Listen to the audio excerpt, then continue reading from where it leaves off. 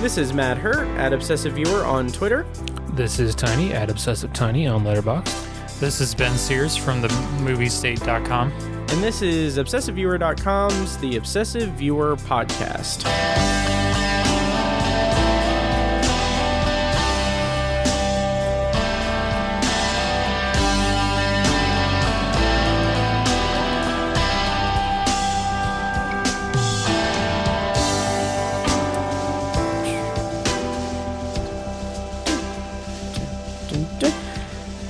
And welcome to The Obsessive Viewer. We're a movie and TV podcast that covers a specific topic, be it genre, trope, movie, or show each episode. You can find more of our work at ObsessiveViewer.com. And if you'd like to support what we do here, you can become a patron at Patreon.com/ObsessiveViewer, where you get access to tons of exclusive content for Patreon supporters, such as at the $1 level, you get over 150 B-roll episodes of us just kind of shooting the breeze and talking about random topics.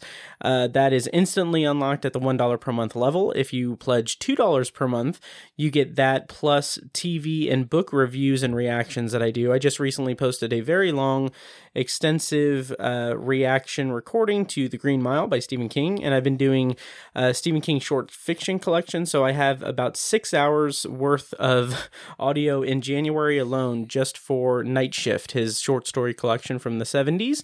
That's at the $2 a month level.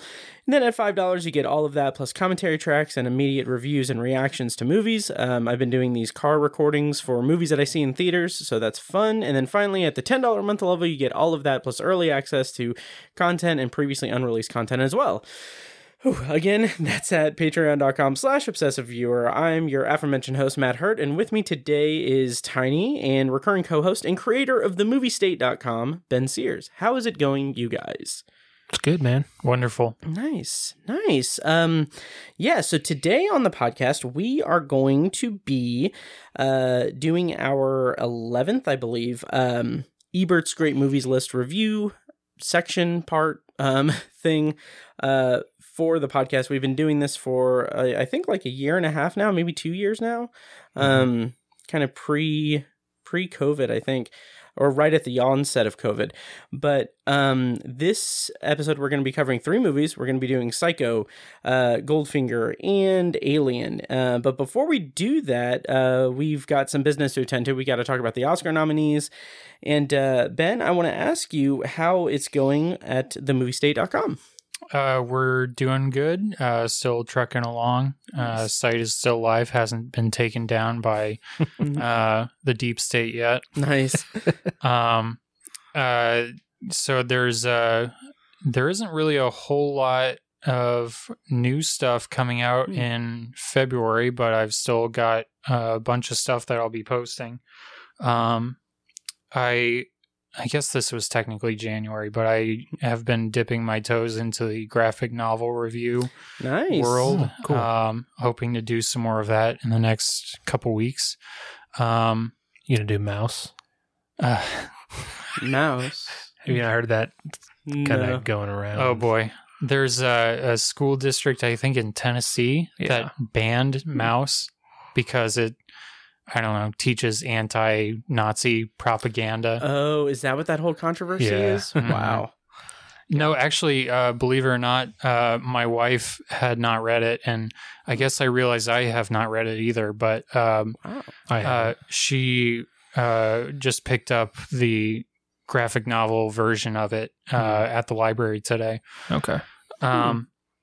But on the website, actually today I did this interview with this director of a documentary, a pretty interesting documentary called La List, which is about these extreme skiers, kind of in the vein of like Free Solo, that kind of thing, of these crazy people doing extreme sports. So I'll have that posted hopefully by the time this episode comes out. Nice. I'll do, there's a Shonda Rhimes show on Netflix coming out this Friday that I'll hopefully have a review out for, called Inventing Anna, which has Anna Chlumsky and Julia Garner. And then coming soon, we're doing a special feature featuring someone you guys may know. Yeah. all about some guy named Kurosawa. Yes, Akira Kurosawa. Matt, if you want to, I don't know, do you want to give a little overview of it? Yeah, I will go ahead and go on record because I am so I'm notorious for having big lofty ideas and then no follow through. Starting at the end of this month, Ben, Yeah. on themoviestate.com, I am going to be contributing a total of 30 essays covering the work of Akira Kurosawa. Dang. Yeah, it is a project that I've been wanting to do, and I've been working on it for the last couple of months. Basically, each movie, I'm going to do an essay about it. Those will be like conventional reviews or my thoughts on it. But one of the things about it is that I'm going to kind of sort of loosely structure it after like a film festival programming. So like, it's not going to be just a chronological breakdown of all of his movies. It's going to be like the opening and closing film is going to be like the opening film is Throne of Blood, and then the closing film will be Ron, which are his 2 Shakespeare adaptations. And then I'm going to do a whole series of essays on his feudal Japan ones, his noir films, his post-war films, his early films. They're all going to be kind of grouped together. And this is kind of a project that I've wanted to do for a while. And it's something that I have been very interested in ever since I was a teenager, really. But it's a good excuse for me to finally fill all of those Kurosawa gaps, because I do count him as one of, if not my favorite filmmaker of all time. And there's stuff that I haven't seen from his work, and I just want to plug those gaps. And I will say, spoiler for that, there is a movie that I watched for the first time that I rated 5 stars. It's incredible. Like, wow, from his filmography. So I'm excited for that. And Ben, thank you so much for hosting it over on your site.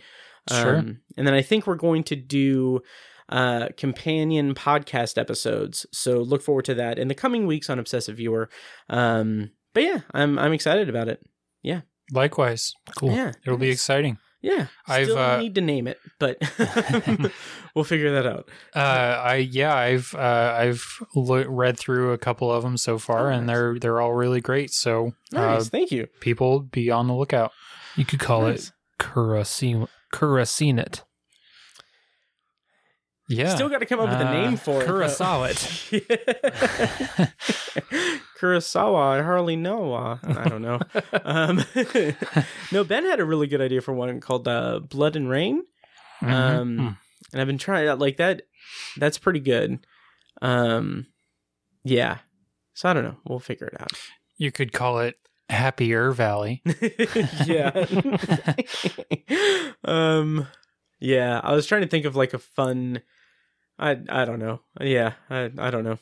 So we'll see, but I'm excited about it. I'm excited to have a platform to, share my thoughts on Kurosawa as a 35-year-old white man in America. I think that I'm the defining voice for this Japanese filmmaker.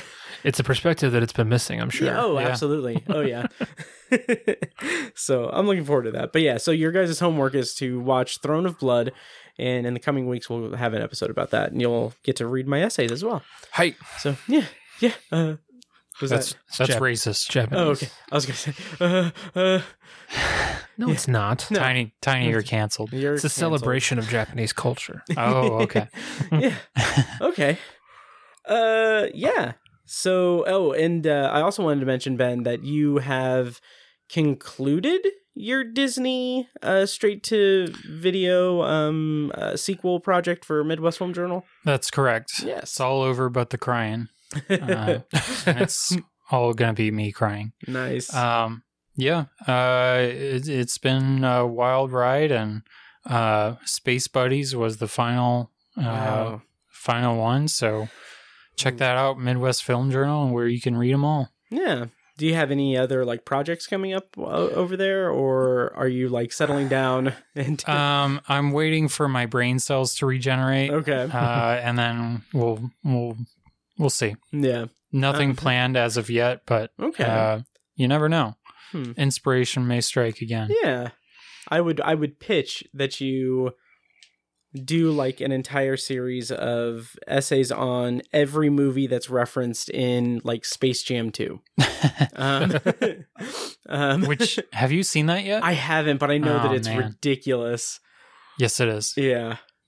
Yeah. So I don't know. Tiny, when are you going to do a review series of direct to DVD sequels of something? A few months from never. Oh, okay, good. Yeah. Space Jam 2. Is that the new one with LeBron James? Okay. It sure is. I haven't watched it yet either. Yeah. Oh. Yeah. It's on HBO Max. All I know is Lola Bunny's not sexy anymore, so yeah, I have no reason to watch it. Right. Yep. I kid. Yeah.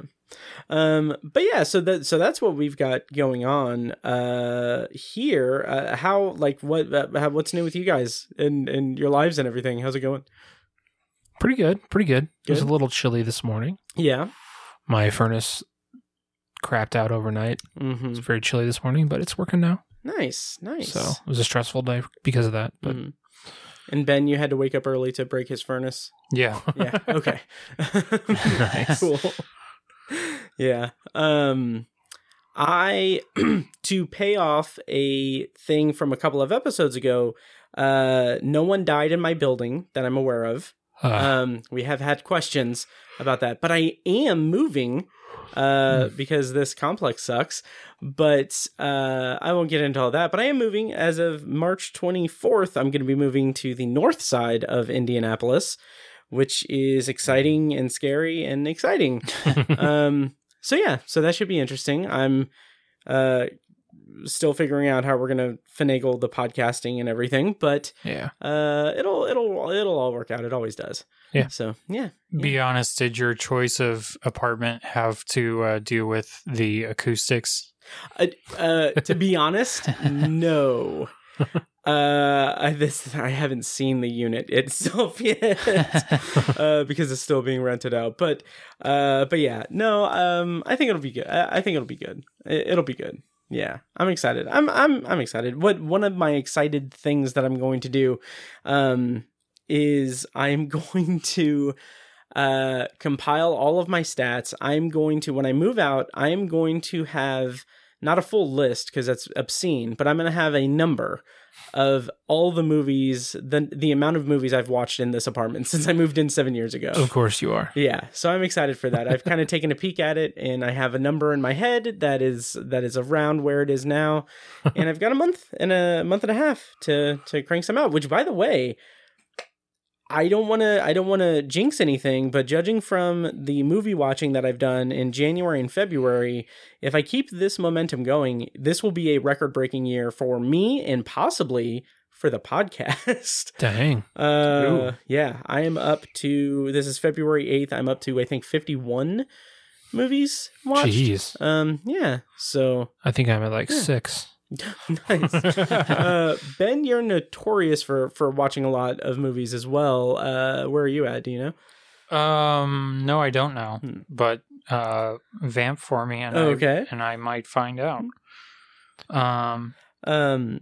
Yeah, I to be honest, I did kind of peek at your stuff, and that's why I felt comfortable asking you. Unless you've watched like a ton of stuff. Letterboxd says 34. Oh, that's not bad. Okay, it's pretty good. You know, I've kind of made a concentrated effort to watch a little bit less this year, just because. Like at the end of last year, I just started to get really just burnt out. Yeah. Plus, I've been watching a little bit more TV this year so far, as opposed to last year. So that's part of it. Nice. Oh, and I should ask this also. Ben, we went through the first Indiana Film Journalists Association meeting that you were a part of for the first time you were a part of it. Just kind of a brief rundown. Like, how did you feel about it? How did you feel about, cramming for all the awards and everything? And how did you feel about the first year in the IFJA? I think it went pretty well. It all went very smoothly. I didn't really know what to expect since, I had never participated in anything like it before. So, but it was really fun. It was a good conversation. Although at the end of the day, all of my picks didn't win, so I'm very angry about that, and I'm quitting the IFJA. But it was really great. I'm pretty happy with all the winners, and lots of diversity amongst them. So, yeah, nice. Well, I'm looking forward to many more years with the IFJ and everything. Tiny, did you see the winners or anything? I think I did. I can't remember. It's been a couple months. Yeah, so it's fine. It's been a little while. Yeah. Speaking of winners, that's a terrible segue. Today, the nominees for the 2022 Academy Awards were announced. And before we get into our Ebert's Great Movies List review for these three movies, in this installment, I do want to just kind of briefly touch on the Academy Award nominations and kind of get a read on how we all felt about it and everything. I didn't watch like the presentation or anything, but I did kind of check in as they were being announced, and I've just been on such a steady decline over the years. Like, I don't care enough to like do any kind of Oscar prognostications or anything prognosticating. And I that's kind of a level of moviedom that I don't really, I'm getting farther and farther away from. Having said that, I will proudly say that I have watched all 10 of the nominees for Best Picture, and I'm very curious what will happen if Don't Look Up wins, because I hope it doesn't, because it's such a dumb movie. But yeah, I don't know. What did you guys think of the nominations? Pretty good, yeah. I'm still a fan of the 10 nominees for Best Picture. I think that was a smart move on their part. But yeah, I've got a lot of work to do because I've only seen 4 of the 10 nominees. Oh, okay. Which 4? I have seen Nightmare Alley, Don't Look Up, Dune, and The Power of the Dog. Oh, yeah. Okay. I didn't know that you saw Don't Look Up. I did. Yeah. I watched it, last month. Okay. I didn't hate it as much as most people. Yeah. I laughed at quite a bit of it, actually. But conceptually, it was just so off the mark. Yeah. I didn't like it. No. Yeah. No. I thought it was terrible. Ben, you sent a text that was like, did you say best editing nomination for Don't Look Up with a puke emoji, I think? Yeah, that sounds right. Yeah. I would really like, if there's any movie or film editors out there that would be willing to have a conversation with me about it, just please reach out to me, because I legit do not understand that nomination. Me it's either. insane and stupid. Yeah. They worked really hard to edit that entire Ariana Grande performance in the movie. Right. Yeah. Yeah, movie. I don't know.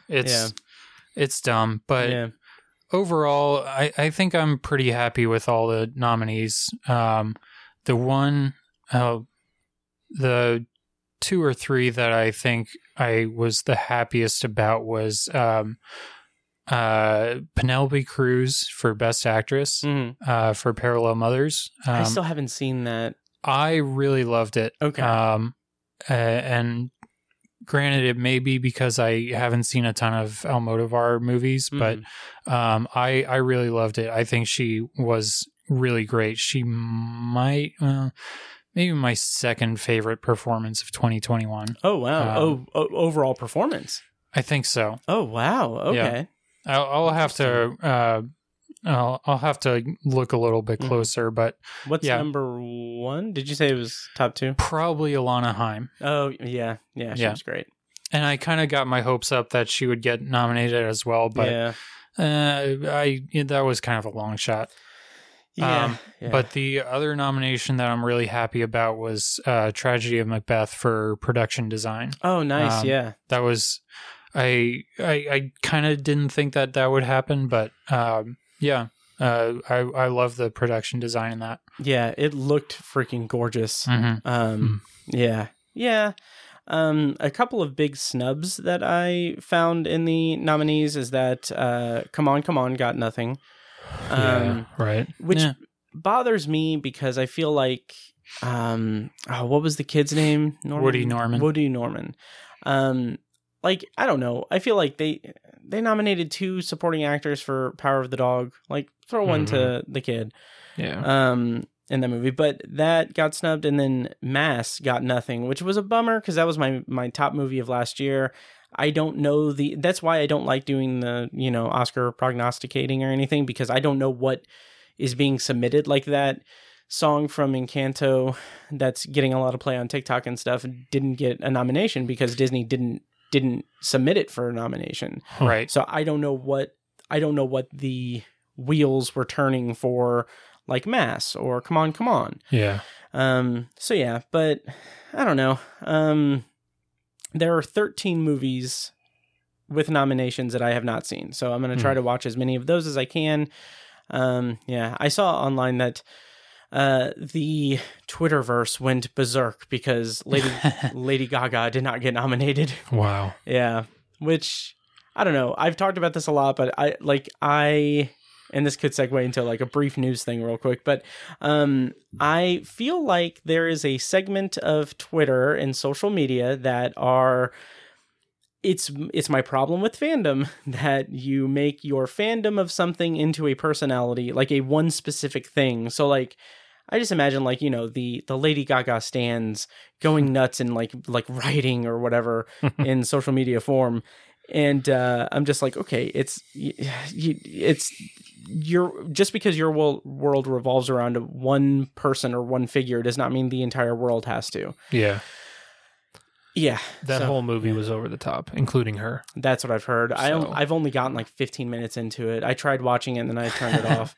It's not laughably bad, but it's just, it's over the top. Yeah. I mean, I thought that she would get nominated for sure. So it is pretty surprising, but not terribly surprising when you think about it. But I don't know. I don't want to dive too deep into it. I will hold my fingers that we'll still do a nominee rundown at some point episode. I doubt it, honestly. Sorry. Okay. Yeah. Yeah, I'm just so burnt out on the idea of awards. Me too. Really. I've lost so much enthusiasm for awards. Yeah. It's really a bummer. Yeah. So sorry. Maybe I'll just record my solo episode. Sure. But I don't think you guys have to worry about Don't Look Up winning Best Picture, because I'm pretty positive it's going to be Power of the Dog. Oh, really? Yeah. I would say it's either Power of the Dog or Belfast. I would have said that too, but they're not to get too in the weeds with it, but Belfast didn't have the nominations that I thought it would. Oh, yeah. I think if Power of the Dog doesn't win it, believe it or not, I think it might be Dune. Oh, wow. Wow.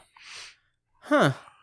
How many Best Picture winners have there been without a Best Director nominee? Do you know off the top of your head? Not too many. Okay. Yeah. It's pretty rare. Yeah. I know the last one I think was Argo. Oh, okay. Oh, yeah. I was gonna say I was really stoked for Andrew Garfield as well. Oh, yeah. Getting a nomination. Yeah, that was great. I saw that movie and I liked it a lot, and I've just been a huge fan of his for a long time, and I always thought he would be an Oscar nominee someday. Yeah. So here we are. I'm excited. So I don't know. He was good in that. Yeah. I wish that movie would have gotten maybe 1 or 2 nominations, but I think that was probably as good as it was going to get. Yeah, I think so. Yeah, I think the best part of the movie got nominated. Yeah, I agree too. I wasn't over the moon about that movie, really. Yeah. The music, I don't remember any of the music from that movie. Yeah. I mean, I remember a couple of songs. That's it. No offense. I mean, I wasn't really into the music. Speaking of music and Tick Tick Boom, Lin-Manuel Miranda is an Oscar away from an EGOT. Oh, right? Does he have an Emmy? I can't imagine he has an Emmy. Has he done a lot of television? That's a good question, because I thought that it... I know he's one away from the EGOT. I don't know. Oh. He's actually... Oh, yeah, then it's definitely... He doesn't have an Oscar. Right.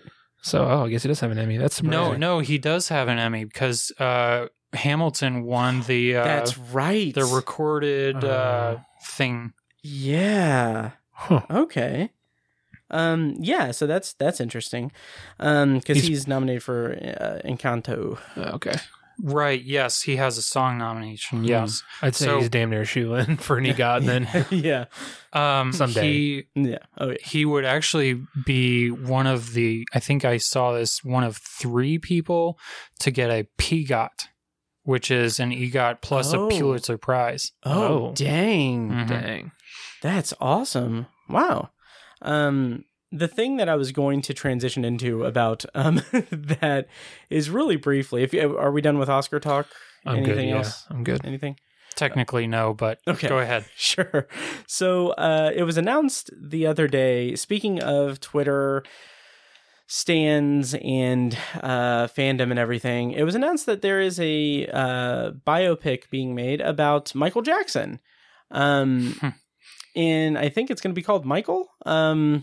And yeah, there was a lot of stuff online about it. There's like also a Broadway show about Michael Jackson. And like the thing that I'm going to get on my soapbox about just a little bit is that if you tweet anything about Michael Jackson and the allegations against Michael Jackson, or about Leaving Neverland, anything, your Twitter will be assaulted by Michael Jackson stans. Mm-hmm.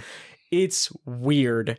Like, Rainn Wilson tweeted about the Michael Jackson Broadway musical, and all he said was like, "Can someone please honestly explain to me like why Michael Jackson has a musical on Broadway? Like I'm genuinely curious." And then like every like if you go to like the quote tweets and the replies, it's like, "Oh, you're a has-been. You were on one show and you're not even the funniest part of it." And then like, "Oh, this is coming from the same person that tweeted this 12 years ago, this offensive joke or something." It's like it's weird. It's so weird. Wow. Yeah. It's weird. It's weird. Wow. No, I don't know. It's so weird when fans of something become so, they literally idealize that thing, or they get completely up their ass about it. Right. It's weird. Rose-colored glasses. Yeah. Trump 2024. Same thing. I still see trucks with stupid Trump flags. Oh yeah, it's not going anywhere. Yeah. No. Yeah. So, anyway, so how do you guys feel about the Michael Jackson biopic? Are you guys going to see it? Are you the type of people who would boycott it because of the allegations, or see it or boycott it because it's a freaking music biopic? Probably that last one. Yeah. I don't remember the last one of those that I saw that I liked. Yeah. So, yeah.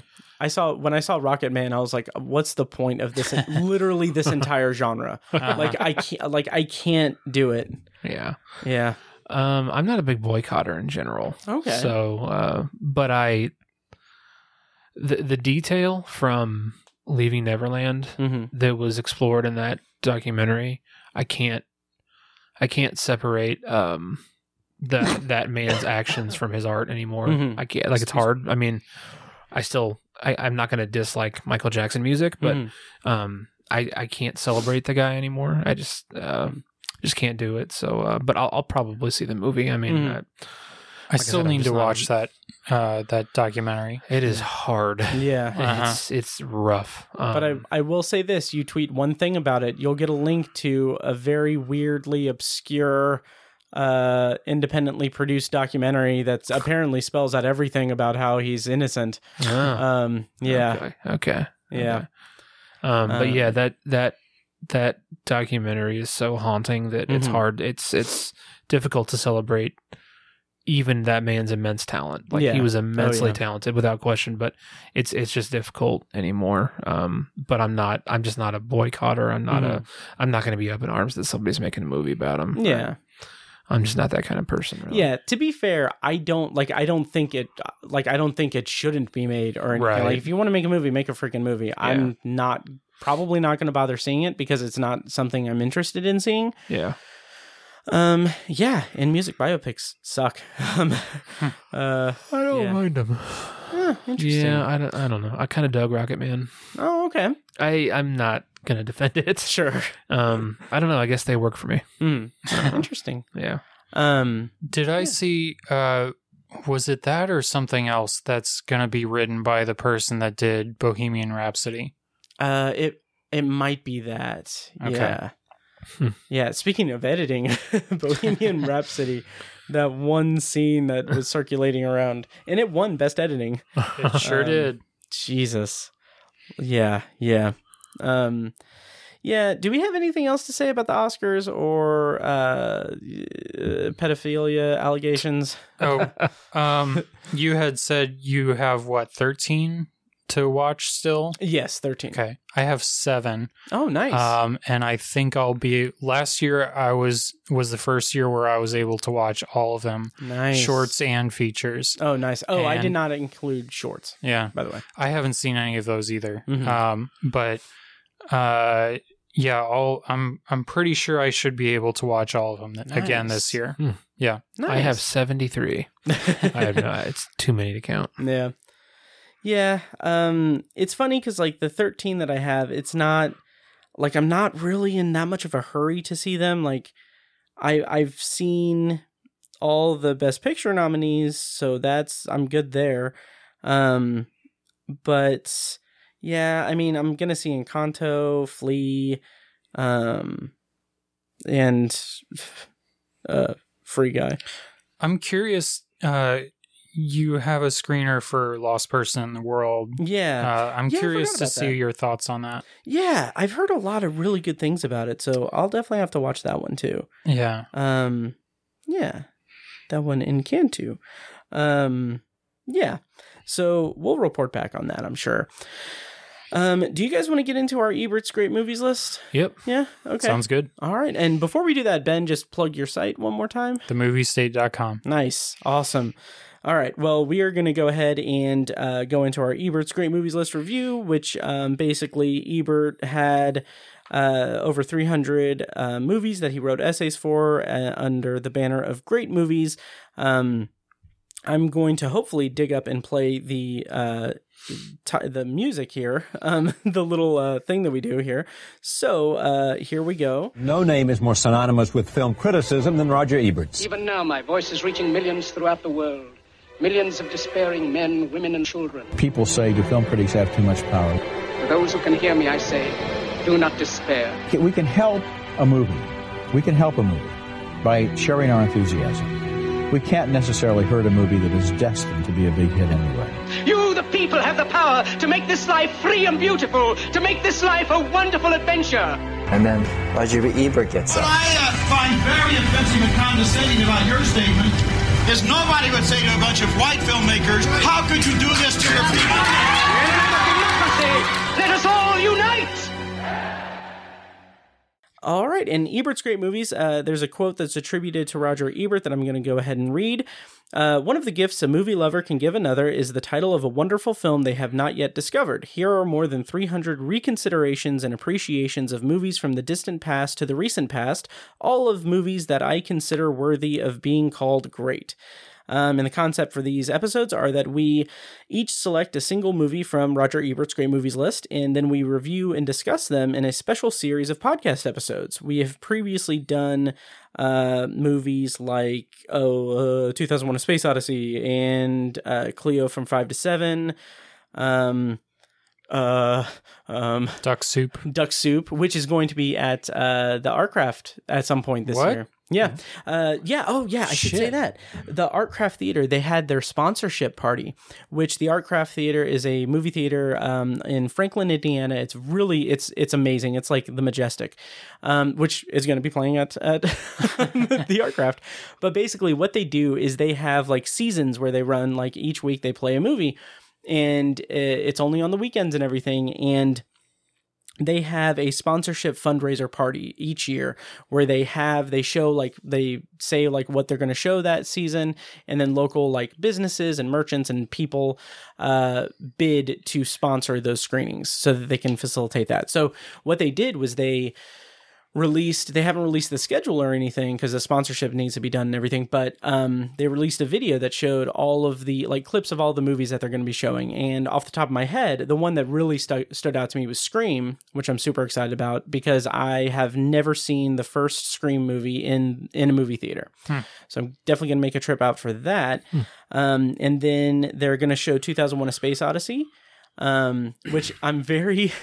Like, this is really weird and random, but it's one of my favorite movies of all time.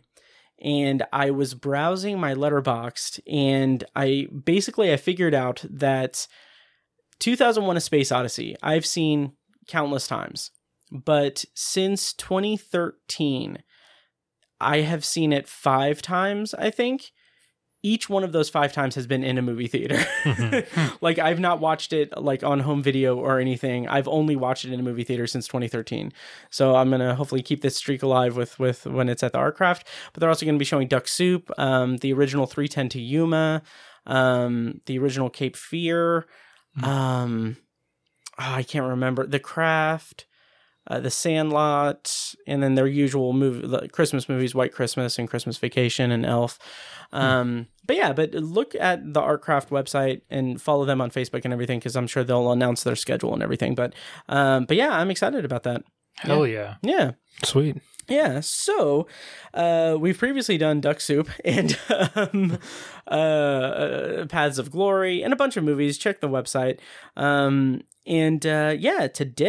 Tonight, we are going to be talking about 3 movies that we selected eons ago. Bond.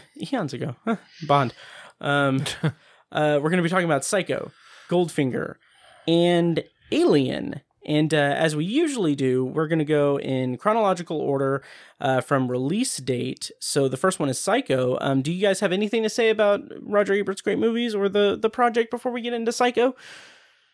They're great. Nice. They're great. They're movies.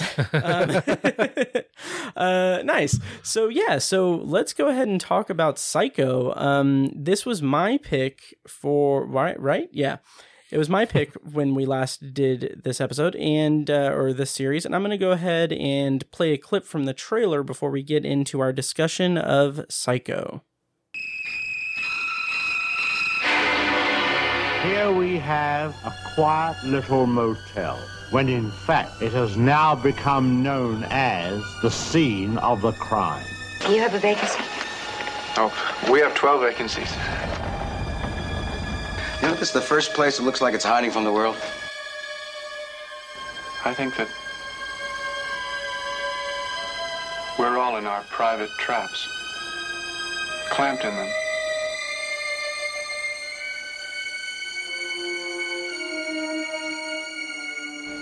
And none of us can ever get out.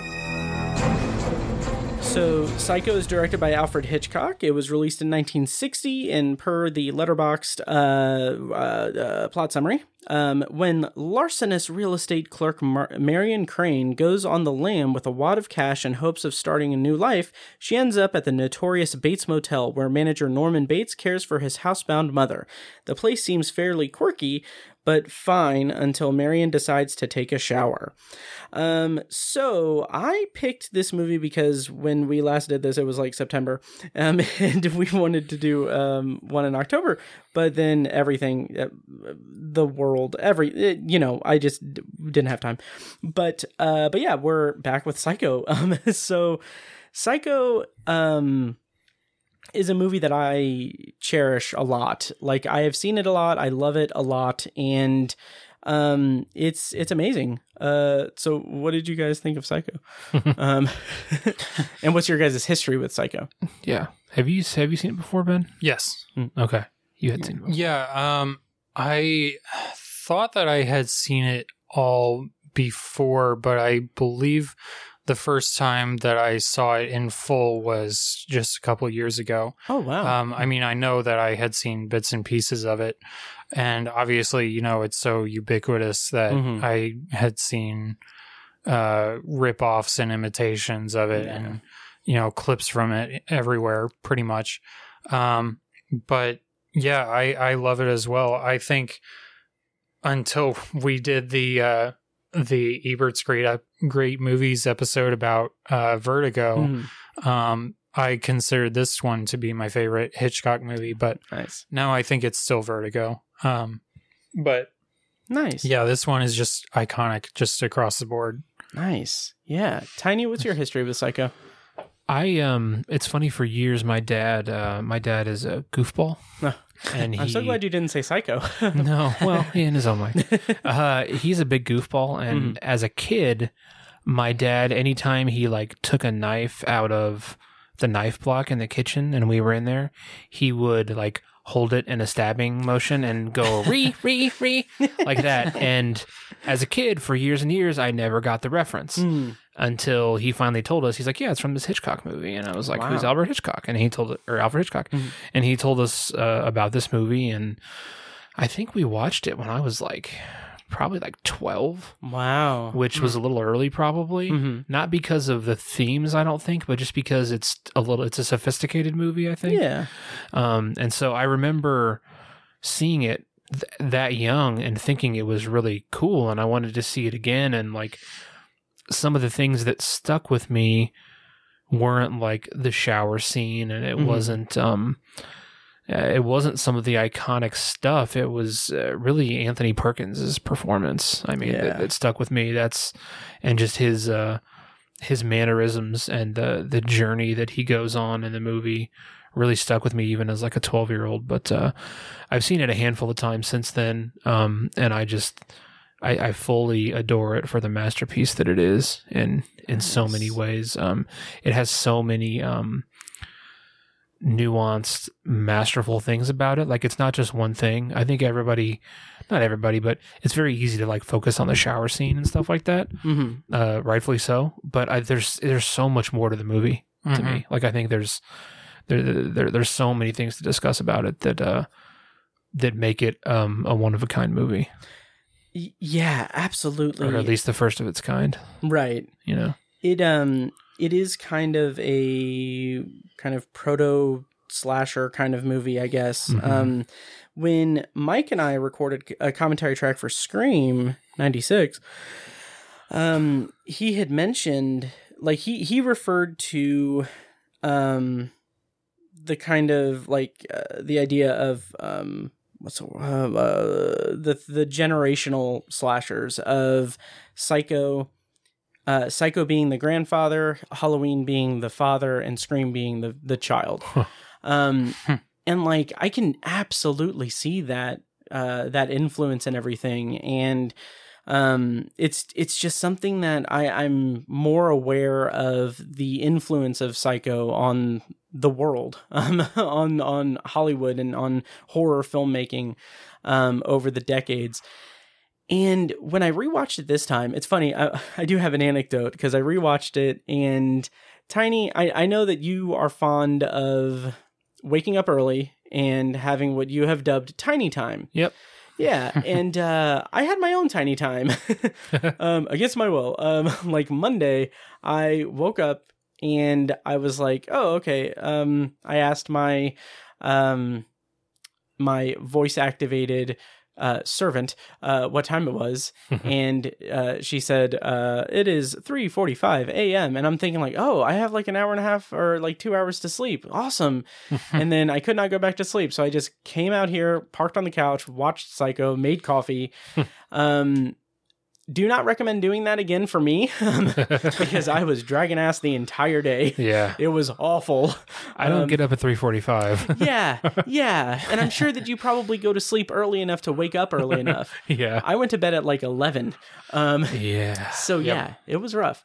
But I will say that this was one of my more rewarding experiences rewatching Psycho because I've watched it several times. I've logged it on Letterboxd 9 times since, and that dates back to 2007. So I've seen it several times and several times before then. But watching it this time, I was just really keyed into a lot of different little things. And previous to that, I had watched the documentary 5870 or 7852. I believe that's what it's called. Yes, it's called 7852. It's a documentary all about the shower scene. It's okay. What are those numbers a reference to? It is a reference to the film having 78 shots and 52 cuts in that scene. Oh, okay. Yeah. Wow. Huh. Yes, yeah. Or I might have that reverse. Hang on. It's 78 shots and 52 cuts that changed cinema forever. Huh. Yeah, the most famous murder scene in movie history comprises 78 camera settings and 52 cuts. The shower scene in Alfred Hitchcock's Psycho. 7852 tells the story of the man behind the curtain and his greatest obsession. This documentary is available to stream on Hulu. And it was fine. It was kind of a cool like love fest for it. But something I found interesting about it also, and I'll get back into the movie, is that it really made me think about the legacy of Psycho. I have not seen any of the sequels, but just thinking about how Psycho not only influenced the genre and everything, but it had sequels. It had a shot-for-shot remake, which I haven't seen, but I've heard terrible things about. But it's an interesting experiment. It also had Bates Motel, and it's something that just it lives on, I think, uniquely. But rewatching it this time, I was really fascinated by the kind of energy of, I don't want to say, because this is overused and everything, but the male gaze in it. Marion Crane is in a relationship, and she's like, she steals the money to kind of run away with Sam, her boyfriend. And like throughout she's in the movie for 45 minutes. Mm-hmm. And throughout those 45 minutes, she is leered at, or she's kind of how did I phrase it on Letterboxd? She's kind of like constantly under the microscope from men. Okay. So this is from my Letterboxd review. I love how her entire arc plays out and how there's such a focused presence of men intimidating or questioning her in some capacity. Yet it's Norman, the soft-spoken mama's boy, who's the threat to her. And like, it's interesting because like you have the kind of oil guy who is talking to her in the office and kind of flirting with her and everything. And then you have her boss seeing her on the street. You see that you have the cop, you have the used car salesman that's kind of like giving her a side eye, like, well, like what trouble are you going to bring me and everything. And then you get to Bates Motel, and then you have Norman, who is actually speaking to her as a human being and having mm-hmm. a conversation and dinner and everything. And then he's the one that, brings about her doom. And so I just found that pretty interesting.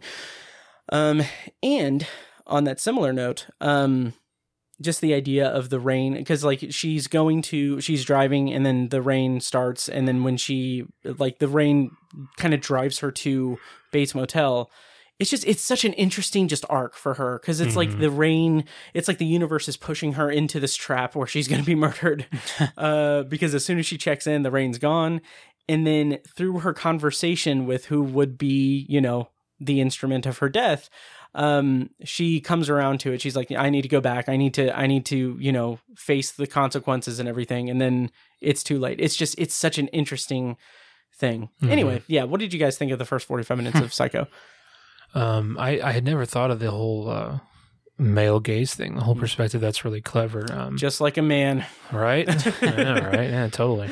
In my defense, it's been a long time since I've seen this. But another very cool aspect of the movie is it's kind of a genre swap, because the first 30 plus minutes, 40 minutes, up until the shower scene, feels like a thriller mm-hmm. type thing, and mm-hmm. like, oh, it's about this woman who stole this money, and then at the drop of a hat, it completely changes gears into a straight up horror movie. Yeah, when she gets killed, it's really amazing. And I don't know if it's accurate to say a movie had never done that before, but it's so uncommon, but it's so seamless in this movie. It's really fascinating to see how quickly that change can be so seamless. It's just it's really fascinating. It's one of the cooler parts of the movie. There was something else I was going to say too. I forgot what I was going to say, but that is what blew me away. I remember the first time that I watched it, and I remember hearing something about this was like Hitchcock wanted to challenge himself when he made this. And so he used, I think, his TV crew from his TV show to make it. And so they had a much smaller budget than his previous movies. And so it's just crazy how you can challenge yourself and make, one of the greatest movies ever made. It's such a groundbreaking movie in those ways.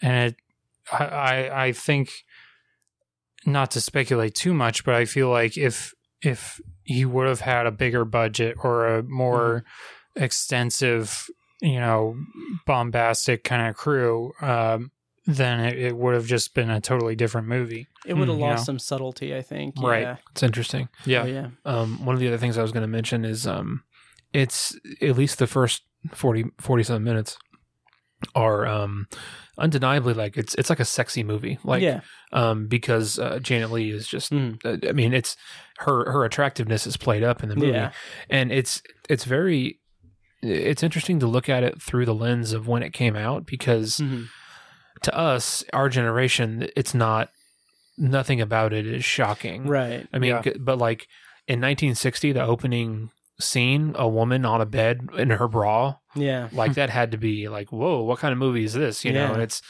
the generational divide is pretty noticeable, and it's something that I wonder if, like again, the three of us, the generation that we come from, if we can even appreciate that about how this movie probably could have been like boycotted, extensively because of that.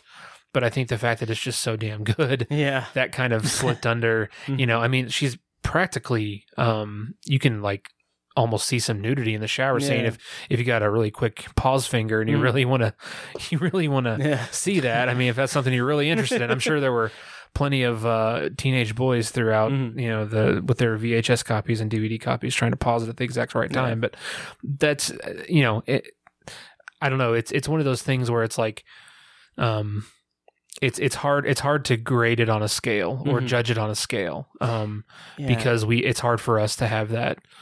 We don't have that 1960 mindset, right? Yeah. But I still think it's something that I feel like there's a tone. There's a tone in the first 45 minutes, like this is a sexy thriller. Yeah. And then again, the way it switches is really remarkable. But you totally, again, we're 3 generations removed from this movie, but we still pick up on that sexy tone, that sexy thriller tone in the first 45 minutes of it. Plus, isn't her boyfriend, isn't he married or engaged or something? I forgot. He's divorced. Oh, okay. He's been previously married. Okay. Yeah. And they have to, it's kind of implied that they have to sneak around because they can't, date, they can't be amorous in public or anything because they're not married. Right. Which I think is more just a sign of the time and everything. But what's interesting is that one of the first things that's pointed out in that documentary is that the opening scene is them in bed post-coitus. Yeah. And Alfred Hitchcock's previous movie was North by Northwest, which literally ends on a metaphor of sex, like the train going into the tunnel. And it's just really interesting that the very next thing that he does is opening with post-coital sex scene.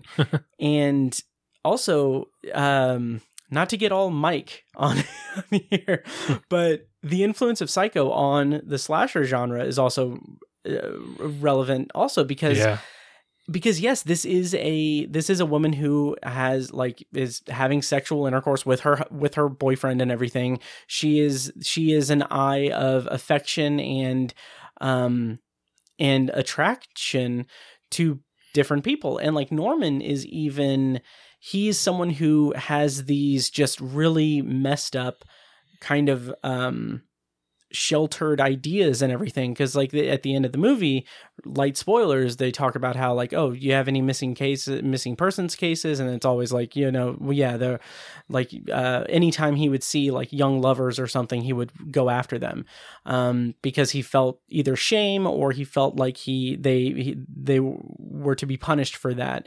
And that is like the prototype for the slasher genre and the kind of the sex appeal of the characters in slasher movies, all the way up to Scream revitalizing it with the whole, you don't have sex, you can never have sex. That's how you survive a horror movie. So it's just really interesting to see how that kind of ebbs and flows throughout the decades. Yeah. But after the shower scene, also got to point out, first time, I believe it's the first time a toilet is flushed in a movie. I feel like I heard that once. Yeah. Oh, that's funny. Yeah. But after that, the movie transitions into a detective story. Right. And I really like that. I really like the three characters kind of coming together, trying to find Marion. And I'm an unabashed fan of Martin Balsam. I mean, he's amazing. Yeah. And him as Arbogast is just a delight. And Anthony Perkins is amazing, especially in the scene with Marion. And then each interaction that he has an interaction with Marion. It's kind of unsettling, but it's safe until it's not safe. And then when he has the conversation with Arbogast, it's a little bit more, he's a little more muddled, and he's a little more like, he's not as charming.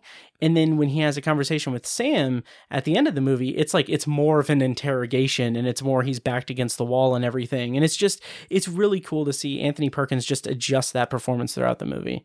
Totally. What did you guys think of the rest of the movie? And then we can go on to Goldfinger. Yeah, it's kind of insane how like very few movies could pull it off where they introduce completely new characters that late into a movie and still keep you interested. And it just totally works here.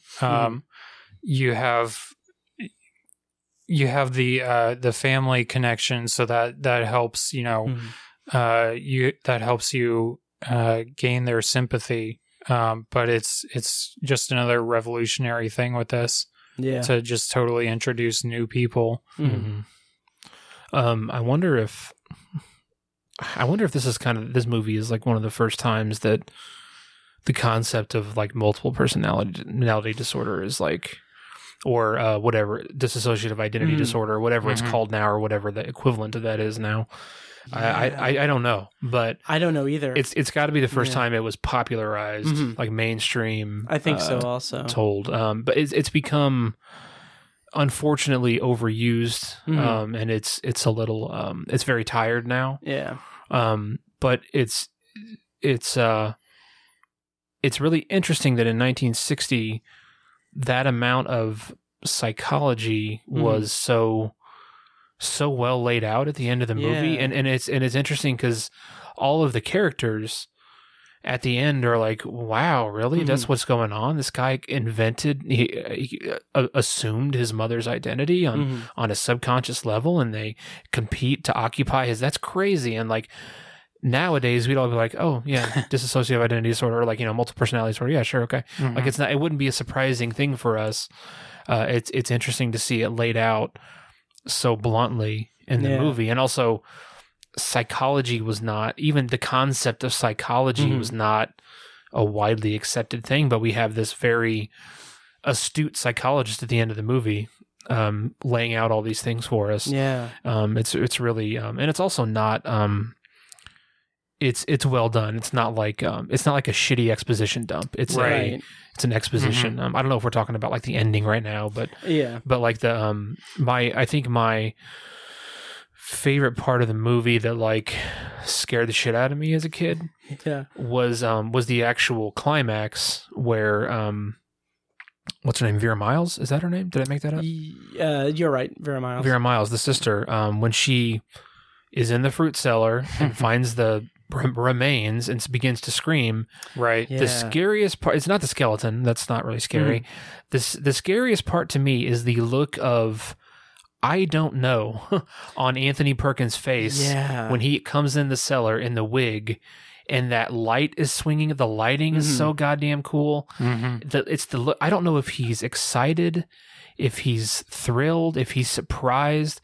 It's like all those things together. That look of like he's excited that he gets to kill her or that the mother gets to kill her. Like that look on his face. That is one of the best acting moments maybe ever. Yeah. Like I and it's funny because it's not like, it was probably a few word sentence in the script, and Anthony Perkins just ran with it and was like, "This is what I'm going to do." And it's so, he says, "I'm Norma Bates." Oh, yeah. I didn't actually know. I didn't know he actually says anything there, but okay, I completely missed that. You know, mixed in with her scream, and then Sam charging in at the end there to stop her. Yeah, nice. I that look on Anthony Perkins' face, like as a 12-year-old, I was like disturbed by that. Yeah, but like in a great way. I was like, I want to see this movie again, and you know, that's like my favorite part of the movie. Nice. So. I think the last shot is just iconic. Him, I wouldn't hurt a fly. Like totally. Yeah. Just stunning. Yeah, absolutely. Yeah. Ben, final thoughts on Psycho? Two quick things. One, I know that this has probably been said to death, but it's just so revolutionary for this movie to have a killer that is so normal on the surface. You know, I feel like horror movies before this, the killer or the bad guy was always some kind of supernatural, you know, possessed by the devil or, you know, someone who is, you know, someone that you should be scared of when you first see them. But Anthony Perkins just crushes it. Yeah. The other thing, Matt, I believe we talked about this the last time we talked Hitchcock, but Tiny, we've still got a ton of Hitchcock movies to cover on this list, but would you say this is your favorite Hitchcock? Oh, yeah. Have you thought about it? For me, I think it's North by Northwest. Oh, nice. Or Rear Window. Okay. I also love a little bit of a deeper pull. We watched it. Matt's seen it. We watched this movie in sophomore year in high school called Rope. Yeah. The filmmaking in that is incredible. Jimmy Stewart's in it. The whole movie is two. There's like one cut in the whole movie. I think so. Yeah. It's 2 long takes. Wow. It's really cool movie. Yeah. Those are some of the big ones I've seen. But yeah, I think it's kind of a toss up between North by Northwest and Rear Window. Okay. Yeah. It is without a doubt my favorite Hitchcock movie. Nice. It is number 8 on my top 25 movies of all time list. Cool. Psycho is? Yeah. Okay. Yep. Ben, how about you? Has your change? You already said. I still think it's Vertigo. Okay, nice. And I don't see that changing. Nice. I haven't seen that in a while. I need to see that one. It's good. Yeah. I don't have offhand how many Hitchcock movies are on the list, but I'm always down for Hitchcock. Yeah. Hitchcock and Kurosawa off the list. I know North by Northwest is one of them. Nice. Yeah. Nice. Awesome. Cool. All right. Well, let's go around. Thumbs up. What was your Letterboxd rating? Do you give it a thumbs up? And would you put this on a great movies list that you would curate? And I'll get us started since it was my pick. Thumbs up, 5 stars, absolutely on great movies list because it is one of those just amazing, perfect movies, as near perfect as you can get. Ben, how about you? Same. All of the above. Nice. Tiny? Yeah. Thumbs up, 5 stars, and great movie for sure. Sweet. It's Psycho. Yeah. I mean, what else do you need to say? Even people who aren't movie fans know what this movie is. Exactly. Yeah. Oh, yeah. It's epic. Okay, so next up in our Ebert's Great Movies list, part 11, we're going to be talking about Ben's pick, which was 1964's Goldfinger, and I'm going to go ahead and play a clip from the trailer right here. He's the idol of every woman. Who are you? James Bond. The envy of every man. The nemesis of the treacherous Mr. Goldfinger.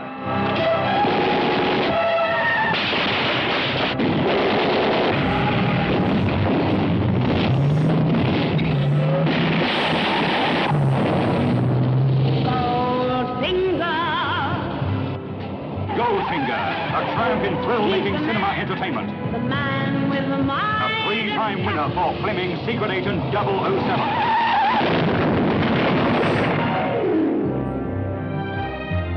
Who are you? My name is Pussy Galore. Isn't it customary to grant the condemned man his last request? So, Goldfinger came out in 1964. Ben, do you want to read the plot summary and let us know why you picked it? And while you're pulling that up, yeah, it stars Sean Connery and people. And I do want to say the song. I love that, like, by the end of, like, it's a good opening song and everything, but just it always tickles me that, like, the end of, like, the last lyrics of the song is "He loves gold." It's like, oh shit, we need to finish the song. He loves gold, I guess. So Ben, Goldfinger. Yeah, so Goldfinger, 1964, directed by Guy Hamilton.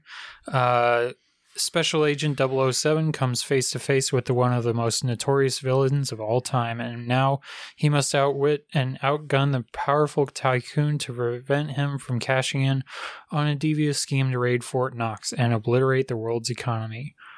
So I picked this mostly because at the time, when we recorded the last part, it was in anticipation of the newest James Bond movie, which is now the newest Academy Award nominated James Bond movie. How many nominations did he get? At least 2, okay, maybe 3. We'll come back to that, I guess. Yeah. But yeah, it was purely just in anticipation of that. Because I know we were all excited for it. So, and also this is one of my favorite James Bond movies. Nice. Yeah, me too. Nice. It's up there for me. I watched it today, so it's fairly fresh in my mind. This one, I think because the last time I watched it was back in like 2013, and it was like I was watching all the James Bond movies. I only got halfway through them, but I really liked this one. But like watching it this time, it felt a little bit lower key than I remembered it being. But yeah, I don't know. It's fine. It's the gadgets are fun. The car is amazing.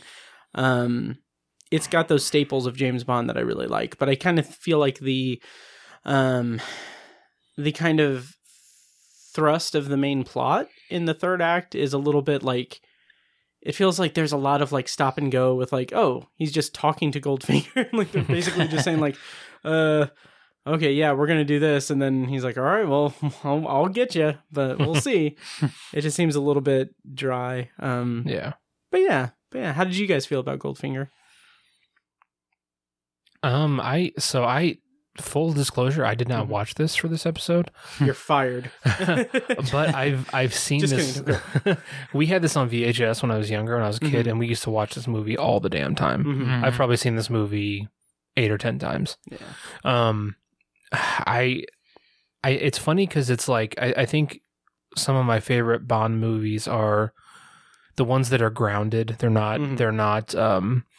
There's not some wackadoo shit going on where they're like trying to, I don't know, steal space. You know, like it's not a guy with fucking metal teeth who's 7 feet tall. It's not crazy. Even though there is a dude who throws a hat who kills people by throwing his hat. It's funny because like the term grounded in the Bond universe still comes with a lot of caveats. It's very relative. There's a woman named Pussy Galore. And, you know, but it's the plot. You know, they're trying to steal some gold. It's nothing crazy, and that's I think that's some of the best Bond stuff, and it has my favorite Bond villain line of all time. Where Sean Connery as Bond has a laser slowly creeping up towards his crotch, and he says, "Do you expect me to talk, Goldfinger?" And he's like, "No, Mr. Bond, I expect you to die." Yes. One of the best lines ever. Yeah. I love that line. And even as a kid, I was like, that's good. I like that. Yep. So I have this movie like holds a place in my heart. I really enjoy this. I've been a Bond fan since I was a kid, and this was one of my favorites, and probably maybe besides GoldenEye is the one I've seen the most. Wow. Yeah.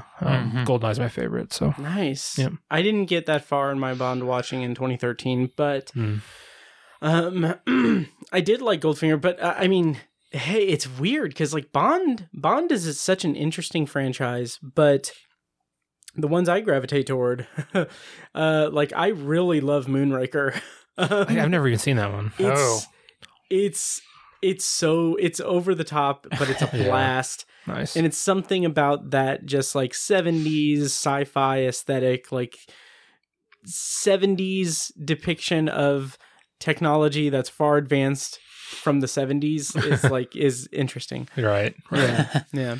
Ben, how do you feel about Goldfinger? I think what stands out to me for this one is how it really just lays the groundwork for the rest of the franchise. Like this was the third James Bond movie, and it was that early. Wow.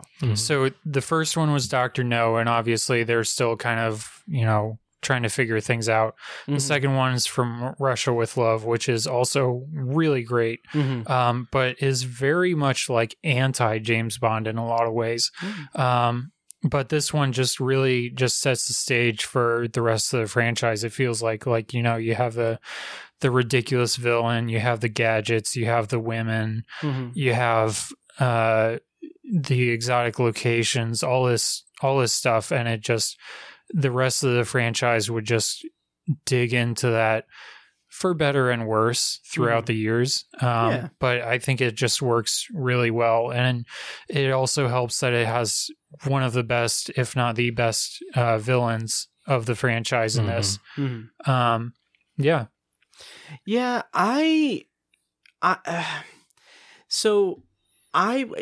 When watching Bond, like when you watch it in chronological order of release date and everything, like when I watched it back in 2013, like I was like, Sean Connery's my Bond. There's no way anyone can ever replace Sean Connery. He's amazing. And then I eventually got to like Roger Moore, and I'm like, Roger Moore. Roger Moore was so fun. Oh my God. Yeah. A blast. So fun. But yeah, and now like remembering that Goldfinger is so early in the franchise, like Ben, I've for as much as I feel like Goldfinger is a little bit dry and everything, Dr. No is much more like okay, just do something. Someone throw a pie. Right.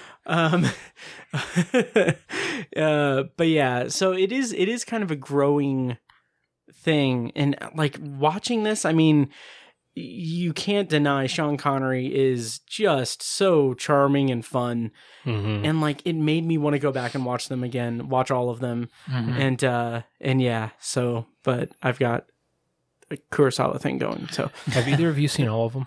Yes. You've seen all of them? Wow. Okay. Yeah, and actually, and I wrote about this for Midwest Film Journal. But they were going to do a series back when No Time to Die was originally supposed to come out in like April 2020. And I signed up to write something for that. And I didn't want to just, pick some random James Bond movie and write about that. So I literally binged all, I think it was 24 of them. I think I did like 4 a day. And I was lucky because it was, I started it when my boss was on vacation. So there was a lot of, if you're listening to this, Rick, no, I didn't. But there was a lot of watching it out of the side of my eye at work. And yeah, I watched them all just back to back to back. And it was kind of mind numbing in some regards, but you really, one of the things that I learned was that every James Bond in every era still has good movies. Like, I think popular opinion is that Roger Moore is probably the weakest, but he still has one of the best films in the James Bond franchise. And it's escaping me off the top of my head, but it was, I want to say Live and Let Die. I'll pull it up here in a few minutes. He did Live and Let Die, The Man with the Golden Gun, The Spy Who Loved Me. Yes, Spy Who Loved Me is awesome. Yeah. I'm a big sucker for A View to a Kill. Okay. Yeah. I love that one. Nice. I don't remember which one that one is off the top of my head. But yeah, I really, I mean, it's impossible to talk about movie history extensively without mentioning James Bond. Yeah. It's one of the most iconic characters in movie history. Yeah. Oh, absolutely. Do you know offhand how many Bond movies are on the list? On the Ebert list? Yeah. This is the only one. Oh, okay. I think Really? we covered that last time. We figured that out. That's interesting. What interesting. Yeah, I don't know. Do you guys know what Bond movie kind of got you into Bond? Like, GoldenEye. GoldenEye for me too. Because I mean, I think it's common for our generation because the franchise had been idle for like 5 or 6 years. Yeah. And we were a little young when it was, and so it came back with a vengeance in like 96 or 97 with GoldenEye. And I was blown away by that fucking movie. For me, it was more the video game before the movie. Yeah, right. I think I had played the video game before I even saw the movie. Okay. Yeah.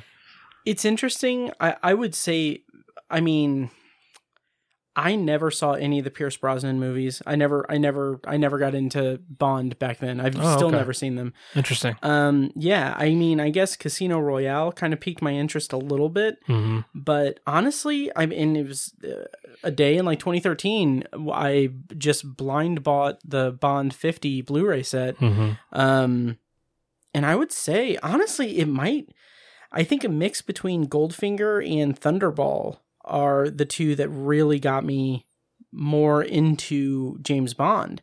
And also that box set is amazing. It's so good. It's so good. Yeah. There's some really good special features and everything. And but kind of reflecting back and going back and rewatching this, it didn't really hold up for me. So I'm kind of curious if, I mean, it's been like 9 years since I really watched a bunch of Bond movies in quick succession. So maybe next year I might do something with it. Okay. But I don't know. But I mean, this was fine. It has like some good iconography. Like I said, the car, that whole chase sequence.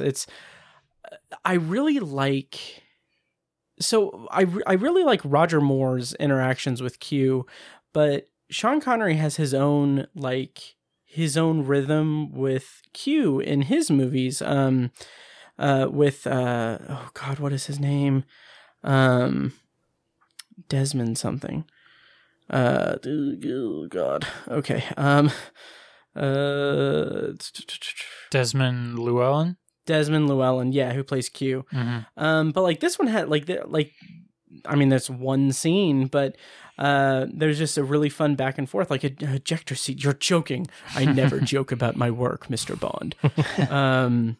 It's really good, but I really like Roger Moore, his interactions with Q later in the franchise. But Goldfinger's fine. It's interesting. I will have to go back and rewatch those early ones to kind of chart my interest in it. But I remember I really liked Thunderball specifically because it was the most. It was the one that that Austin Powers really riffed off of. Yeah. I was going to ask you guys about that because I feel like, especially Goldfinger, Austin Powers is really riffing on. Well, my question to you guys would be just if Austin Powers never existed, would we think of the James Bond franchise better? You know, I feel like that's a good I feel question. like Austin Powers kind of took the wind out of the franchise a little bit. You know, granted, those Roger Moore movies can get pretty silly. Yeah. But I don't know if it's a degree of better or worse. I think it's just a degree of, I mean, I think back when Austin Powers was huge, you know, 99 to 2004 or 5 or whatever. Yeah. It was really, really hard to take Bond seriously. For us, at least, for our generation, again, you know, who were big Austin Powers fans. I do think it has, again, maybe just for our generation, has tainted the Bond franchise forever, because I can't take Blofeld seriously. No, yeah. I just can't. And that's a bummer, because he's, you know, except for, I mean, what's his name? Did a pretty damn good job lately. Christoph Waltz. Waltz. It's kind of hard to not like him or be impressed by him. But like Donald Pleasance playing Blofeld back in, I can't remember which. Was he? He was in a lot of them, I think. He's in more than one. Yeah. I can't really. It's hard to take him seriously. Any villain stroking a cat, I mean, it's just, it's not a bad thing necessarily. It's just the generational thing where, you know, it just is what it is. It's not, I can't fault Austin Powers. I can't fault Bond either. It's just a funny situation. Yeah. It's a really interesting question because I feel like, and yeah, there were other spy spoofs, I'm sure, but I mean, for our generation, like Austin Powers was it. But it's not necessarily like Bond. It wasn't like up until that point, Bond was taken super seriously, because Bond is silly in and of itself. Like you said, Tiny, it's all relative.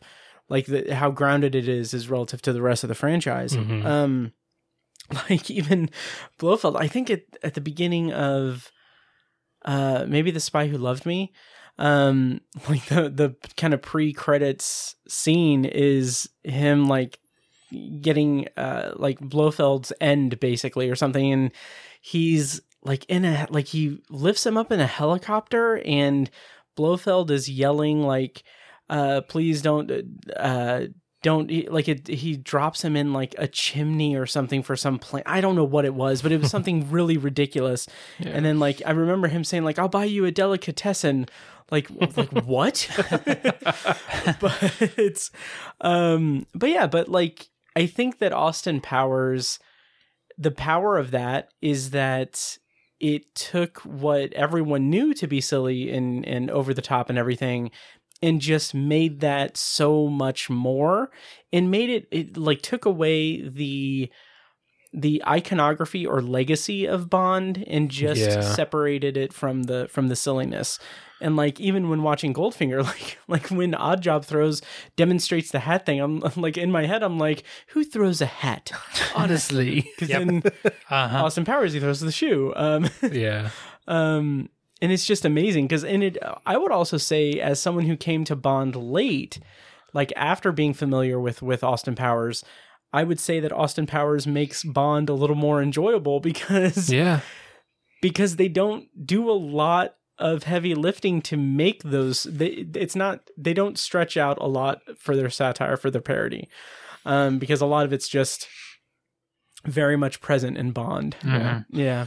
I think the last 2 or 3 Pierce Brosnan ones really suffered because of Austin Powers. I mean, they weren't very good. I can't even remember what the hell they're called, but I think they really suffered because of that. And thankfully they put it on the back burner for a few years and recast, and then they came out with Casino Royale, which is one of the most successful ones of the franchise, and rejuvenated the franchise.